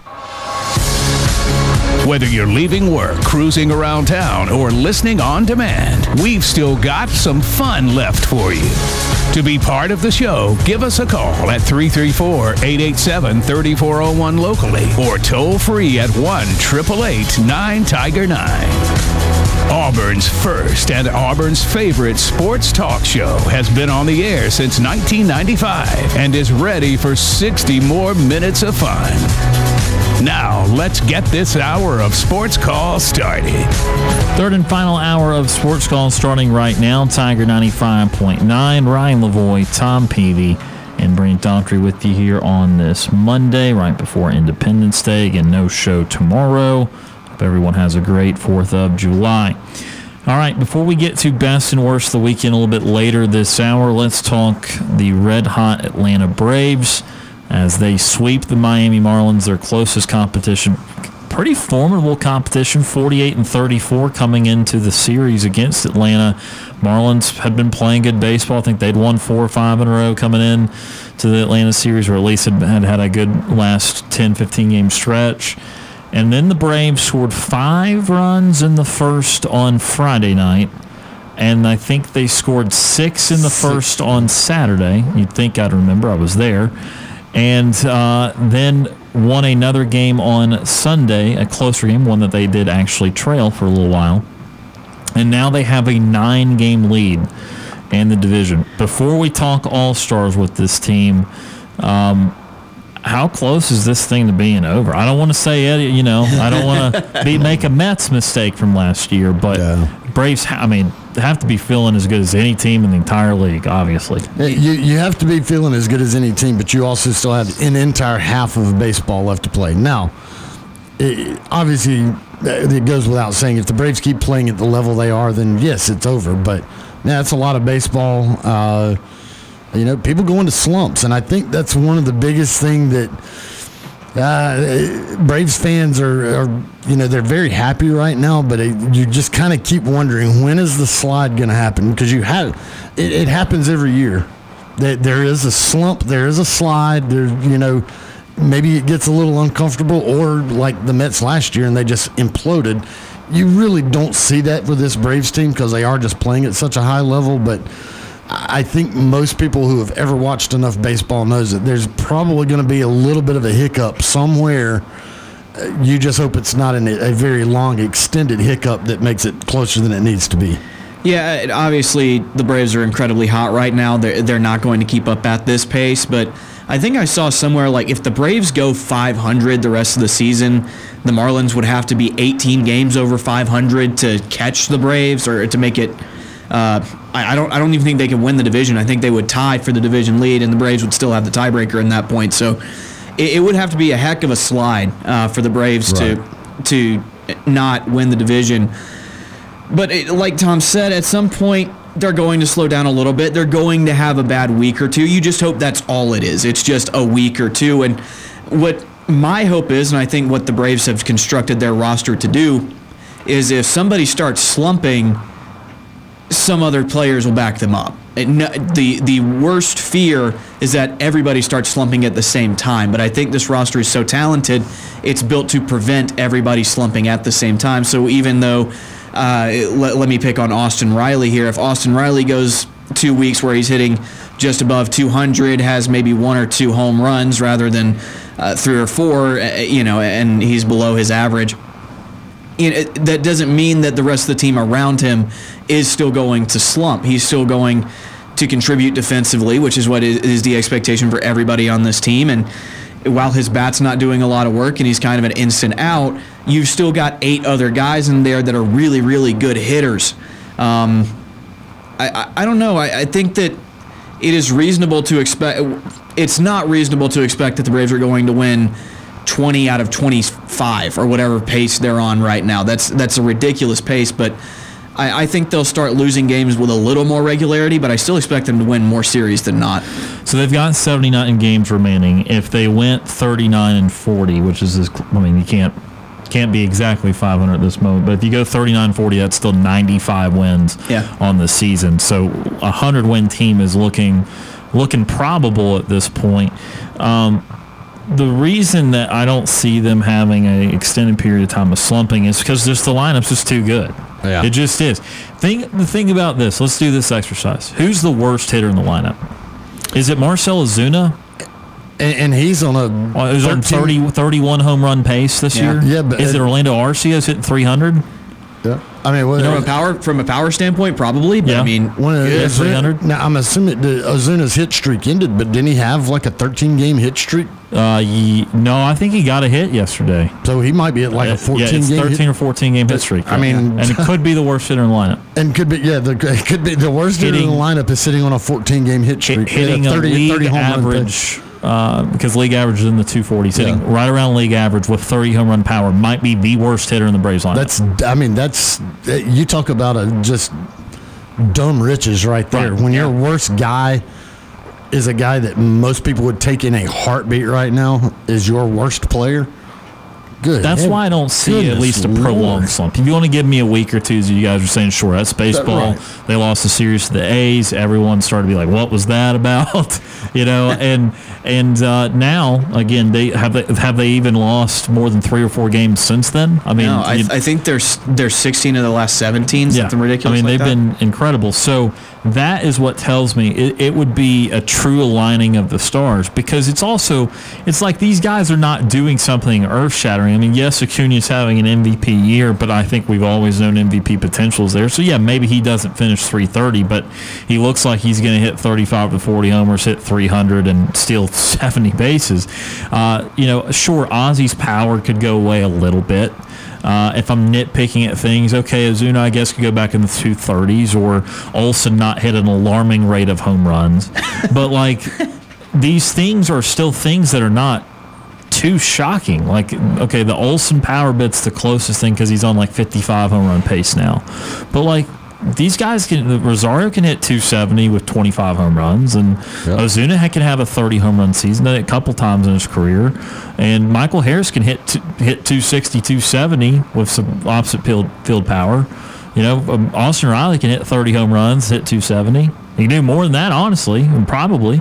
So I'm saying it's just that all these guys are having a good year, but it's not that they're having career years, because other than maybe Acuna and maybe Olsen just in the home run department, everyone is doing something that we feel is perfect. They're perfectly capable of. We did above, even with, or below expectations on Friday with the Braves lineup, and we didn't have as many aboves as I thought maybe we would have for a team that's so good, and that's because these are good players. Like Sean Murphy is an all-star caliber player, so the hitting may be a little above, but you expected the defense. You expected at least some part of the hitting to be good because it was pretty good in Oakland. Trying to think of somebody else here. Darno's always been a solid hitter for a catcher, always. Most people thought he didn't make the All-Star team, but he was listed as a potential All-Star. As a DH. So that brings us to the All-Stars. We want to talk about them for a minute because everything was announced on Sunday. There had been a couple starters announced in previous days, and now we know all the All-Star guys. 2 pitchers, 6 hitters, as was alluded to earlier. So the 2 pitchers being Bryce Elder and Spencer Strider, who despite a little bit of a ballooning ERA for about a 3-week span there, he's pitched better as of late, and he's a strikeout king. So, that's part of it. Little disappointed that Jesse didn't get in. Yeah. But obviously he's been injured the last couple of weeks, and he is kind of just a middle reliever / setup guy. And that's when some of the spots go to other guys that are on Moore's teams to get the participation part out of it. But were you guys a little surprised that Strider made it, or was the strikeout thing something that you just thought had to be honored no matter what the ERA was? I'm not going to say I was shocked by it. Everybody loves Spencer Strider, like you said. The strikeouts are such a tangible, countable thing that means you utterly dominated your opponent. And while I think it's a little bit better to be a soft ground ball guy than a strikeout guy, people love strikeouts, man.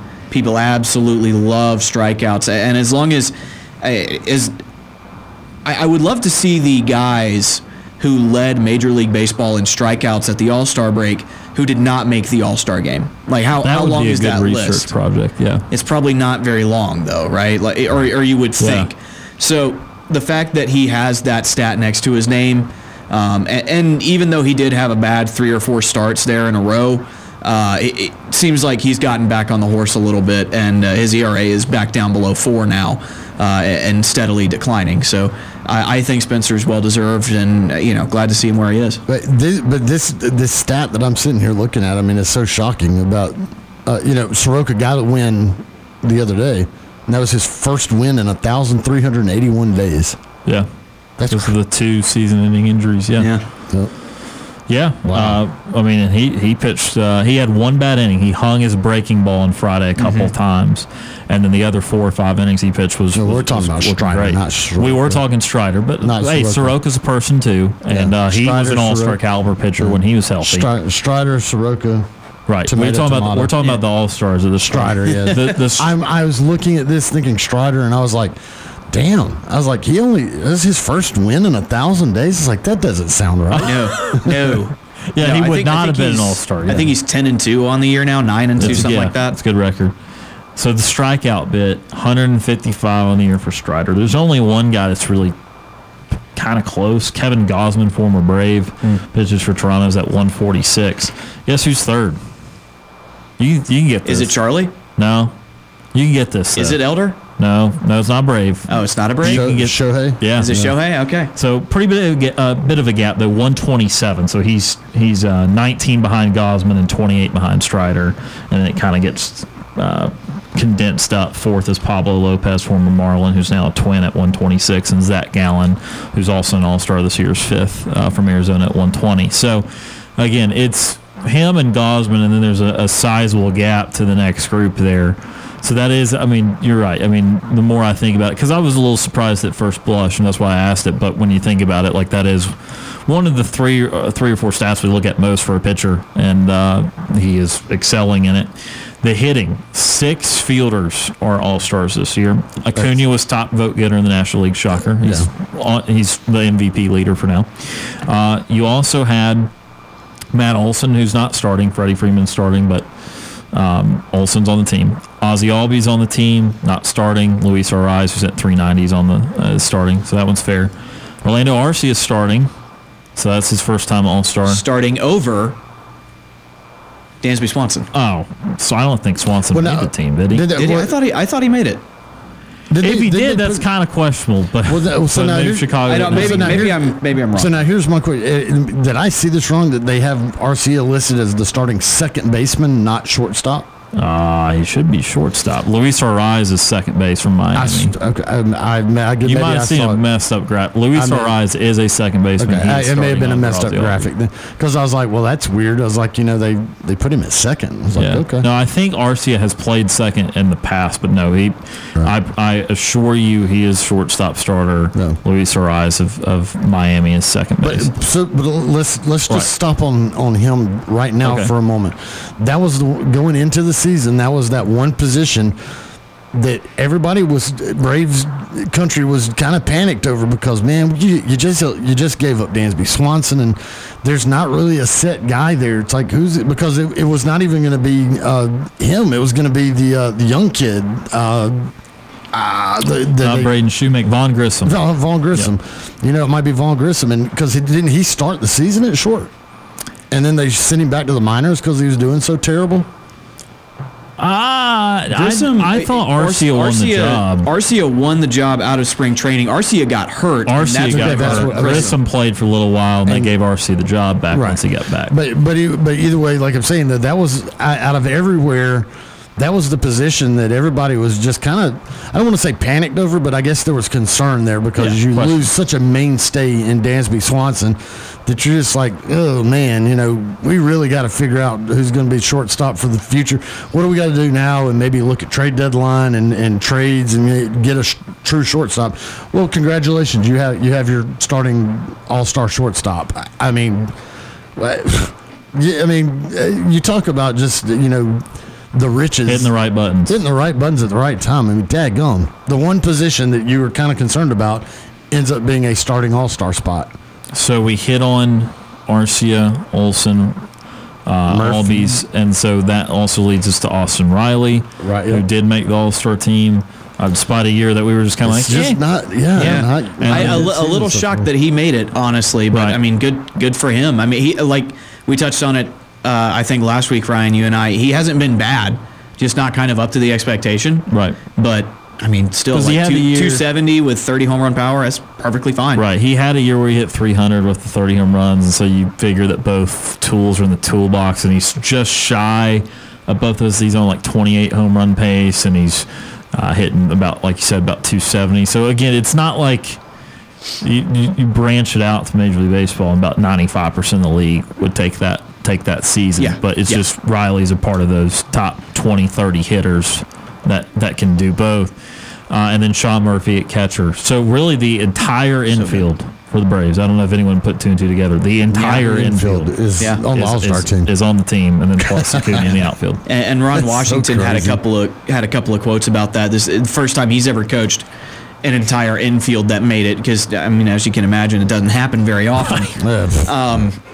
But I think Wash called it the most emotional day of his career when they found out that all of those guys were going. Just an incredible accomplishment. I talked about it on the Sports Report earlier today that you may have heard during our hour breaks. First time it's ever happened to Atlanta, and most ever. 8 is the most that a team has sent since like 2012, I think. And it's the most that an Atlanta team's ever sent. So really just incredible accomplishment. And the infield is obviously most of that. I don't often think of it this way because the baseball playoffs can get a little tricky, and there's a suddenness to it because you play so many games, and yet the series are just as long as they are in basketball and hockey with half the games. Also, given the fact the Braves with an 88 or 89 win team was of all the Braves teams, literally of all of them except for obviously the mid-90s team that won, the 95 team, of all the years, that was the one that got the second title. So playoffs and records and that sort of thing, it's tough to have a high expectation for it because it is a kind of a crapshoot. But it would be at this point. And we've got to see the next 70-something games and make sure half the team doesn't get injured or something. But if they stay on 100, 105, 110 win pace, anywhere between 100 and 110, it's gonna feel disappointing to me if they're not in the World Series. I'm not going to put my fist down, demand a title, because we've seen a lot of Braves teams over the years win around 100 games and not make the World Series.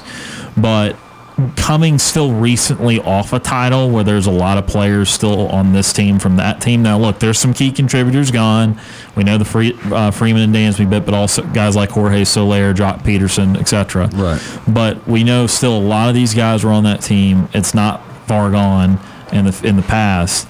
It would feel disappointing to me if they go and win 105 games this year and don't make the World Series. Yeah. I mean, it just would. And go ahead. I think that's the expectation that the team has for itself, too. I mean, we talk about how far ahead they are in the NL East, and certainly they are, and that's worthy of recognition. But I think this team sees winning the NL East as a step in a much larger goal.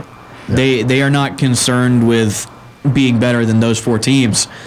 They want to win hardware because that's what this team is designed to do. They are the best team in baseball at the All-Star break. They are the odds-on favorite, I would imagine, to win the World Series. And that's what they expect of themselves. And like you said, injuries can happen. And if they do, that obviously changes the equation.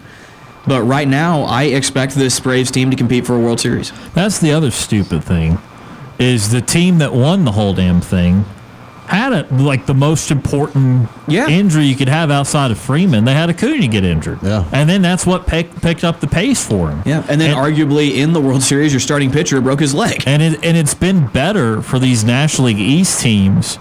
It's been better for them just to win the wild card. Yeah. And come on hot. Teams like Philly last year that won a wild card behind Atlanta's dominance, obviously. Philly was the one that beat Atlanta in the National League playoffs, and I didn't give as much of a concern to it because, okay, you got the title, you're kind of fat and happy from last year, but it's like you lost to the wild card team from your same division. I'm pretty confident when the Nats won the title about 4 or 5 years ago now, that was a wild card team too. I think it was. Because the Braves won the NL East that year. So it's a popular thing. I know the Braves were the NL East title winners at 88 and 71 or 73, excuse me, or whatever it was. I think they ended up playing 161 that year for whatever reason. I don't remember why. So I know they did win, but obviously it was like the least impressive record-wise that division winners usually have. Usually division winners are 90 plus. So it's just kind of odd. It's kind of odd that the best teams in the regular season for the longest periods of time. Look, again, it's the sudden nature of a sport with so many random outcomes. Look, if you had a 3 out of 5 this year, Oakland be up 2-1 on the Braves. Yep. Well, how uncomfortable would that be? Obviously, not everyone gets in the playoffs, and there's a lot of reasons why that wouldn't have been the playoff matchup because they're not even in the same league. But I'm just saying, like, in a 3-game sample size, which would have been most of the first round, Braves would be trailing 2-1 to the worst team in baseball, and it would be very uncomfortable. So again, that is kind of like why I've always envisioned the MLB playoffs is just kind of a crapshoot, and I don't even care for the commentary of did the best team win? No, probably not. I don't know. The hottest team won. That's what happened. But there's really no way to, if you're going to have a series, unless you dumbed it down into an incredibly small amount of teams, then like the pennant used to be where it was just the American League and National League champion. Unless you're doing that, then you're bound to get some randomness. Yeah. Well, when you start looking forward, I'm just going to be kind of curious to see what happens starting July the 7th. Is there something going on July 7th I should know about? Or? Atlanta Braves at the Tampa Bay Rays. July 8th. I always joke about whenever there's any reason to go to Tampa, I should just go ahead and go to Tampa. Yeah. So should you send me to that series, Tom? Should I go over there? Absolutely, you should. Sure. Yeah, the Trop. So, you got a 3-game series at the Trop. Braves versus the Rays, July the 7th, 8th, and 9th. So that's the 2 best teams in baseball going head-to-head. That could be interesting. Now, if the Braves go in there and sweep that, then it's like, okay, this is something. This is a monster. This is a monster that I don't know that you can control. But, I mean, you got to get – Cleveland's playing decent. Cleveland's around 500. They and the Twins are kind of swapping AL Central lead. So you got 3 at Cleveland and 3 at Tampa before you get to the break. Yep. 2 American League teams. 2 teams. Usually wouldn't play both because they're not from the same division. You play one or the other. But that's how when you play them all. And look, Braves had their worst series of the year against American League teams. So let's see how they do with teams they're not used to. Out of time for this segment. When we come back, best and worst of the weekend. You're listening to the Monday edition of Sports Call on Tiger 95.9.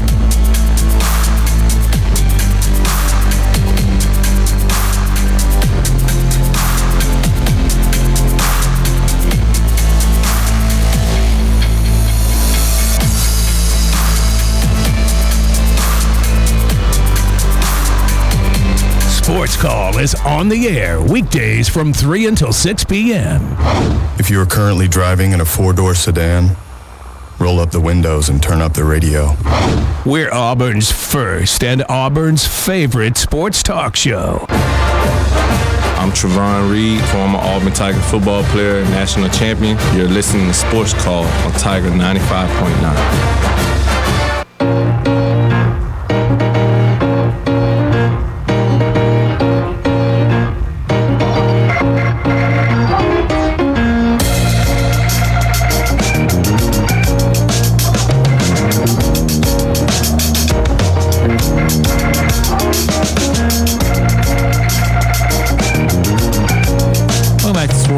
Tiger 95.9. Ryan Lavoie, Brant Daughtry, Tom Peavy with you here on this Monday. You going hot dogs or hamburgers tomorrow? Anything special? Steak. There you go. And potatoes. There you go. I went and bought them today. You said that so calmly. Well, and it was weird. I thought about it, and I was trying to figure out what we wanted to do tomorrow. I know Michelle and myself, we're going to go watch the fireworks over at, around Duck Sanford. We do that typically every July 4th. I go home to Columbus, and we have a big family dinner because tomorrow's my dad's birthday. So shout out to Tom Peavy Sr. Happy birthday tomorrow. We normally have a big outing there, but because I'm leaving to go on vacation and my sister's also going to be leaving, and there's just a lot of moving parts to try to get everybody together for one day. We decided we're going to delay that and have a family get together later on. But I was trying to figure out what I wanted to do tomorrow, and all of a sudden it's like, he's like, you know what, steak and baked potatoes sounds good. I mean, fire up the grill on July the 4th and do that. Yeah, no, I agree. Anytime you get, and then something you can eat then and there and be done with it, and not have leftovers that you got to deal with since you're going out of town the next day. Oh, you're not going to pound 8 hot dogs out of that pack at one time. That's a steak baked potato. That is a part of my best and worst of the weekend. Oh, it is that time of the show. It's time for best and worst of the weekend. Now, time for the best and worst. No! Of the weekend. I want to save the best for last this time because I might go a while on that. So worst of the weekend. What we got?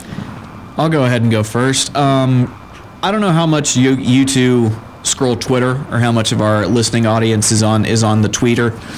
I'm on Twitter often. I've described myself as chronically online. I am a poster. I enjoy the Twitter. It is how I connect with a lot of people that I've met since I moved over here. Elon Musk bought Twitter a couple of months ago, and since then the site has just been gradually falling apart. It worked perfectly fine. He bought it, and now it's not working anymore. And the latest in that string of it not working anymore is he has now instituted a limit. He has now instituted a limit on how many posts certain accounts can see in a day. And I think for older unverified accounts, which is what describes me, it's about 600 tweets, which is a solid amount. But, if you're on Twitter as much as I am, you're going to scroll through that far before your day is over. And there are some people that are seeing like 300, which is a solid 20 minutes of scrolling on Twitter in a day. So my worst is going to be the fact that Elon Musk has put a limit on how much you can use the service that he spent billions of dollars on. It is temporary. It is temporary, or he says it's temporary, but he has not said what temporary means. Like, is it a couple of days? Is it weeks? Is it months? Is it the remainder of this year? He has not described that. So until he does, I'm assuming that it's just going to stay there. One person in particular that talked about how devastating it could be to their profession was James Spann, and he talked about how much meteorologists use Twitter as their way of reaching the public, and especially when severe weather happens, it's giving constant updates, and they use Twitter to alert people to, hey, you're in danger and you need to take shelter. Well, if you put a limit on them to where all of a sudden you can't see what they're tweeting, then they can't alert people to dangerous situations. So there is an actual danger aspect to that hurts the meteorology areas. Yeah, it's not good. It's not smart. It's not good. No, and he's doing it to solve the problem of data scraping, which I'm not smart enough to even pretend I kind of understand. But I've been, doing a little research. It does seem like it's a real issue. It needs to be fixed. But doing it this way, someone described it as there's a mosquito in your house, so you blow it up with a bomb. Like, you probably got the mosquito, but you've also destroyed the house that you live in. It's just a very aggressive way to attack this problem. All right. That's a great analogy. I mean, I don't know anything about it, but if that's even remotely close to true, that's hilarious. But I believe it. What's up, Tom? What's your worst? Worst? Oh, man. I don't. There's not really a big worst, but I think it's. I'll say it's a worst that we talk so much about the Braves, but there's people they're doing so good that now there's people that are trying to accuse the Braves of cheating. Right. And it's silly. I mean, there's obviously no proof, but I mean, the Braves are just playing at such a high level. It's such something must be going on. Just an absolutely historic, ridiculous click that they're playing at right now. There's people that are now looking around like something must be up. And I think it was some Marlins fans tried to point out something about somebody was screaming, and it was like the way they were screaming was trying to tip off pitches and everything. It's like, I mean, come on. You're getting your butts beaten now. You're just trying to come up with stuff. So yeah, such a minor worse. It means well, the Marlins have only been good twice in their entire existence, so yeah. they're not used to seeing that very frequently, and they'll be okay. If I was a Mets fan, my definite worst would be their month of June, because like we mentioned, the beginning of June they were three games behind the Braves to start June. To start July, they're 18 behind. Brutal. Poor Frank the Tank from Barstool. Oh, no, he'll get over it. He is that poor guy's going to have a massive coronary on camera. Didn't he rip his shirt apart? He ripped his shirt completely off. Incredibly performative, but also kind of concerning. Yeah, he's like he's got to be like a spectrum. He's got to be. I don't know, man. Anyway, Mets fans no comment. Are not the best. He eats his glasses. He did absolutely destroy his glasses. He has destroyed hundreds of pair of glasses because he bites them in half, basically, and rips his shirt, but then he just like starts talking and speaking in tongue like you can't understand him. It's like he's having a bad religious experience over the New York Mets. Sounds about right. I was about to say you could argue that's kind of a. But he can't be healthy. That guy's like the guy. I think he's like 49 years old and he weighs like 400 pounds. And it's like he's a big boy. And Frank the Tank. Yeah, that can't be healthy for him. No, of course not. Goodness gracious, poor guy. I'm telling you, Mets are going to send him to a grave. Yeah, and possibly on camera because he films everything. He does. It's working for Barstool, man. My worst is. I'll explain it for a second because it's not what it sounds like on the surface, is the NASCAR street race in Chicago and the events that had such a calamity trying to happen over the weekend. They were able to get most of everything in on the racing side, although they had to cut the Xfinity Series in half and didn't get to finish that race. They had to shorten the Cup race last night and just have to start it late. But I hate that for the actual in-person experience was so difficult for those people because I just saw the ratings. This is the highest rated NBC race in 6 years. Yeah. This did incredible. They're gonna do this again. But for the people there, it was a very rough experience. They had flash flood warnings for that area. They had to cancel multiple concerts, including the Chainsmokers, and I think maybe Miranda Lambert or something like that. They had canceled 3 or 4 acts that they had for concerts around because they were trying to make it like a little bit of a music festival on top of the racing. So my worst was just that they had zero weather luck this weekend. If this was 5 years ago when NASCAR didn't use wet tires, they wouldn't have raced. Oh, yeah. They wouldn't have raced at all. But they were able to still run it Sunday, just a little bit later in the evening. But I just hate that the weather aspect of it made it nasty. Yeah, it made it so challenging. Credit to NASCAR for getting it done, but they had some other stuff scheduled to go on that couldn't because of the lightning, because of the several inches of rain they had in a 48-hour span. They talked about it at the beginning of the broadcast yesterday about a historic rain moment that they broke records for like how much rain they got in a certain hour period of hours in the day. Like broke records for rain. I mean, that's how much it was raining. I even pulled it up and looked on the radar, and it was really weird.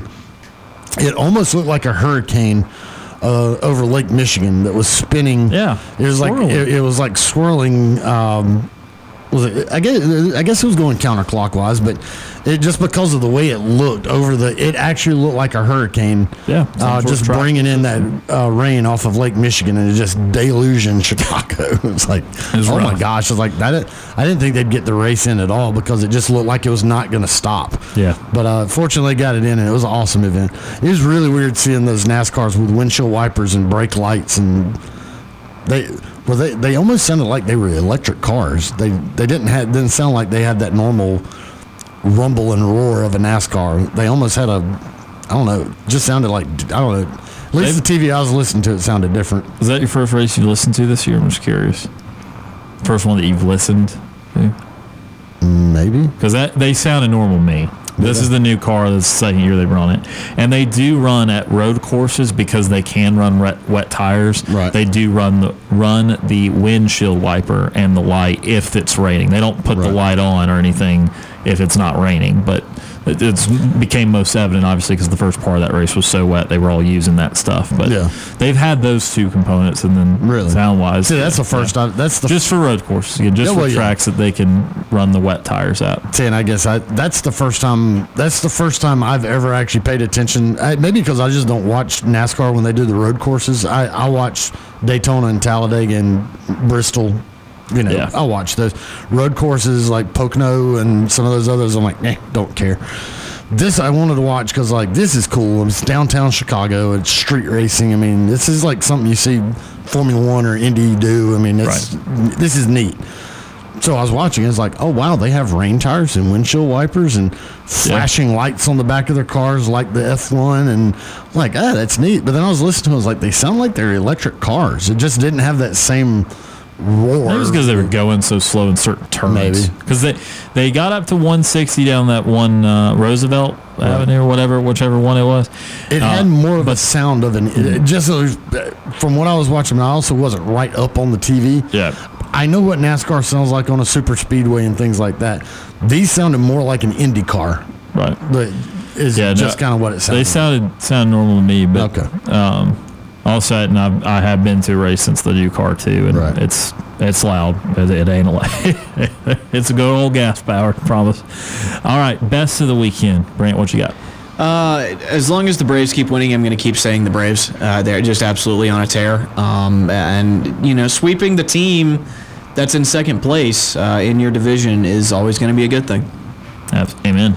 I'm going with the Braves too, and I mean the weekend was the weekend because it capped off what was just an historic month. The Braves for the month of June, 21-4. That's insane. 21-4. An offense that averaged 7 runs per game, and this is from the Atlanta Journal. Even in the games where they did not hit that total, the Braves were 10-3. Yeah. So even when they're not scoring 7 runs, they're still 10-3. 21-4 for the month. Just 61 home runs. Isn't that what it was? 61 the record for the Braves. Yeah, gnarly. Just absolutely ridiculous. Almost. I mean, that's almost. I should say. Yeah. No, it's 61 home runs. 2.5 games. 2.5 homers a game, basically. And then the other cool thing, I mean, really over the weekend, I mean, I've been seeing it. Out of these home runs, it's not. At least here lately, they've all been like 2-run homers, it seems like. It's like every time you turn around, they're hitting a 2-run homer is what it felt like. So it's not like a solo shot here and there. I mean, they're actually scoring damage. They're doing damage with multiple runs scored on home runs. So absolutely. Just, I mean, absolute crazy tear that they've been on this month. I just hope they can keep it up. All right, my best of the weekend, it does involve the Braves in a way because it's my entire Saturday, essentially. Me and a couple guys went up to Truist Park in Atlanta, and We sat 300 level, which is the first time I sat in a 300 level. It was just about 1.5 section, 2 section to the side of the broadcast booth that Brandon Gaudin and Jeff Rancourt broadcast out of. So it was pretty close to the plate. And I'm telling you what, I've now become a believer in, even though it's high up, sitting in the 300 or 400s if it's kind of near the plate. The perspective of the game is way better because you always see the ball come in and go out. When you're out in the outfield, sometimes you don't see it right off the bat, and sometimes you lose it for a moment depending on where it is, or also if you're in the 100 level of Truist, but you're kind of underneath the overhang of the second deck coming up above you, you can lose a fly ball in the air because it'll be blocked by the seats above you. But the higher levels, though, near home plate, you get a good perspective of everything. And all day, only a couple ball strike calls surprised me. So you got a pretty good perspective of that. So I enjoyed that. But it's not why this was best of the weekend. I had a meal Saturday night. I love food. So excited about this. I like food. You guys like food. That's why we have that incorporated sometimes in a Wacky Wednesday. At Fogo de Chao in Atlanta. That was what Fogo de Chao. Yeah, that's Fogo de Chao. So good. For those that don't know what that is, maybe you're familiar with Texas State Brazil and Birmingham, or maybe that was all not English to you. I don't know. But it's a Brazilian steakhouse that continually brings around courses of meat. And it's a fairly high price for dinner. I'm not going to go around and pay $60 for dinner every single night. or in a day for food, or in multiple days for food. But you pay this pretty high rate. I think it was 60 at Fogo de Chao. I think it's 50 at Texas State Brazil in Birmingham. And again, it's unlimited meat. They just keep coming around. They have 14, 15, 16 different kinds of meat. And we had like an 8:30 reservation. Boy, did we need a reservation. There were about 15 groups waiting, and we jumped at least 10 or 11 of them once we got there. Really well done place. My goodness. So I didn't have lunch that day. I was preparing for an experience. Of the 16 kinds of meat, I believe I counted I had 14 of them, and I had some of them twice. Oh. So rough math, I had at least 30, but probably closer to like 40 ounces of meat. Maybe even a little more than that. I was just saying they're all maybe like 2 ounce slices. Maybe some of them were 3 or 4 ounces. Bacon wrapped chicken, bacon wrapped steak, top sirloin, filet mignon, lamb. Guys, lamb. So good. Very good. Sorry, PETA. Lamb's really good. Lamb is delicious. Lamb kind of tastes like filet mignon, honestly. Oh. Didn't know that. Did not know that. Had pork ribs, had chimichurri pork, I believe, and had a couple more that I'm forgetting, like a special sirloin. I think they had flank steak, which is still good because how they do it, they kind of have, I think what we figured out is the higher up on the rack they've got it, that's like medium rare, and then the further down you go, it's like cooked more. Right. Most of it I was able to get the medium rare cut, which is my preference. But I was just like, oh, this is weird because like how do they know what everyone's going to want? And because like some people just cannot do medium rare meat, like just can't do it. But some people are like, well has no flavor and it's not juicy and that sort of thing. And I like medium rare, and I can certainly do medium. So I was pleased of like most of the meat I got was medium rare. We just went in unbelievable size, by the way, too. They had this huge salad table kind of in the middle with some of the best Caesar salad, all the deli meats you can think of, watermelon, a bunch of different fruits, mango, stuff like that. My goodness, man. I don't know if I've ever had that much food in one sitting, but that is like a bucket list food item. All you can eat meat? Yeah. Yes. Very much yes. And that's a strong best. They've already trying to entice me again because I did the reservation that put me in the Fogo de Chao Club. I say in air quotes. So now I've got a free dessert by August 1st.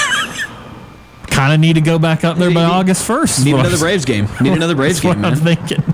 So that was by far my best, one of the best food experiences I've ever had. And I think moving my birthday dinner location. There you go, man. Look, I love Fogo de Chão, and the reason I found out what Fogo de Chão is in the summer of 2016 and 17, I went to Brazil. So I've actually been to Brazil, and the first meal with the group that I went with every time they go to Brazil is they go to a Brazilian steakhouse. Yes. Of course, over there it's just a steakhouse. What a group. So they're all like that, Brazil? Yeah. or there are particular restaurants, and it is a type of restaurant that they have over there. And it's literally, if you've never been, they give you some kind of indicator. It's usually like a little turnstile on your table. Yes, or we had a little circular thing, little coaster green thing. and red. Yeah, green on one side, red on the other. Yep. If the red's up, it means no thank you. If the green's up, put it on my plate. Yep. It's so good. What I will never forget is in Brazil, one of the meats that they brought around to us was fried chicken heart. Yeah. Whoa. Did you? No, I can't remember if Fogo has that or not. I thought Fogo did have that. Fried chicken heart. Or grilled chicken heart. Grilled maybe, I don't know. Grilled chicken It heart. was not explained to me that way if it is, but I did not. It's really very good. recognizable as a heart. And Okay, I ate a chicken heart in Brazil, and that was very good. You enjoyed That was it? a formative experience for me. It was decent. I will not eat it again, but it was okay. Nothing like the heart of a chicken. I've had it before. It's really good. Again, It tastes I liked fine. It's the everything I texture had. that's weird. Yeah. I liked everything I had. I would have been down for that because it's only 3 to 5 bites. Usually the not portions. even. Yeah, You can eat yeah. a chicken heart in one bite. Okay, sure, but just what they're passing around to you, the portion size you get is 3 to 5 bites for most of it. They did have kind of pieces of bacon wrap, again, chicken and steak. That was maybe maybe 5 to 7 bites instead. But man, oh man. Food's not going to taste the same again. Yeah, absolutely. It's fantastic. Next time you're there, there's a Brazilian soda that Fogo carries. It's called Guaraná. Guaraná. It's spelled with an R, pronounced like a D. That's how Portuguese pronounces ours, is like D's. Guaraná. Very, very good soda. It's based on, I'm trying to remember what they make it out of, and I can't, but it's like a cherry flavored thing. It looks... I'll show you a picture of it. I don't want to describe what it looks like. Yeah. But it's very tasty. One last thing. Thank you for talking about the beverage. One last kind of unique thing they did.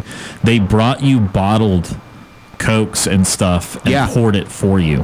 Like it was no fountain, which fountain's fine, but everyone kind of loves a bottle. And it was these glass bottle Cokes. One of my friends got Diet Coke, one got Sprite, and they brought in the bottles and poured it for you. And I was just like, that's a nice little touch. That's also why the drink was $4 or for something instead of $2. But man, it was an incredible dining experience. We're out of time. I've gone over. Nightly TV guide. Nightly TV guide, Braves and Guardians, 6:10, Valley Sports South. Deadpool 2, 6:30 on FX. NBA Summer League tonight, 7 o'clock on ESPN. And both Independence Days. The sequel starts first at 6:59 on Sci-Fi. Just skip that. Go to the original, 8:28 on Stars Encore. Yes, I finally got it right, Brooks. I've read. That's STZEN, Stars Encore. Yay for me. That is Sports Call Nightly TV Guide, presented by White Claw Hard Seltzer. Brant, thank you for being here, sir. We'll see you again later this week. Thank you for having me. And Tom, thank you for being here. Have a great beach trip, and we'll see you next week. I will be back next Monday, and happy 4th of July to everybody out there. And absolutely ready to get to the beach, baby. And again, appreciate everyone for tuning in and calling in today. For Brant Daughtry and Tom Peavy, my name is Ryan Lavoie. Have a great Monday night. Have a great Independence Day, and we'll talk to you again on Wednesday.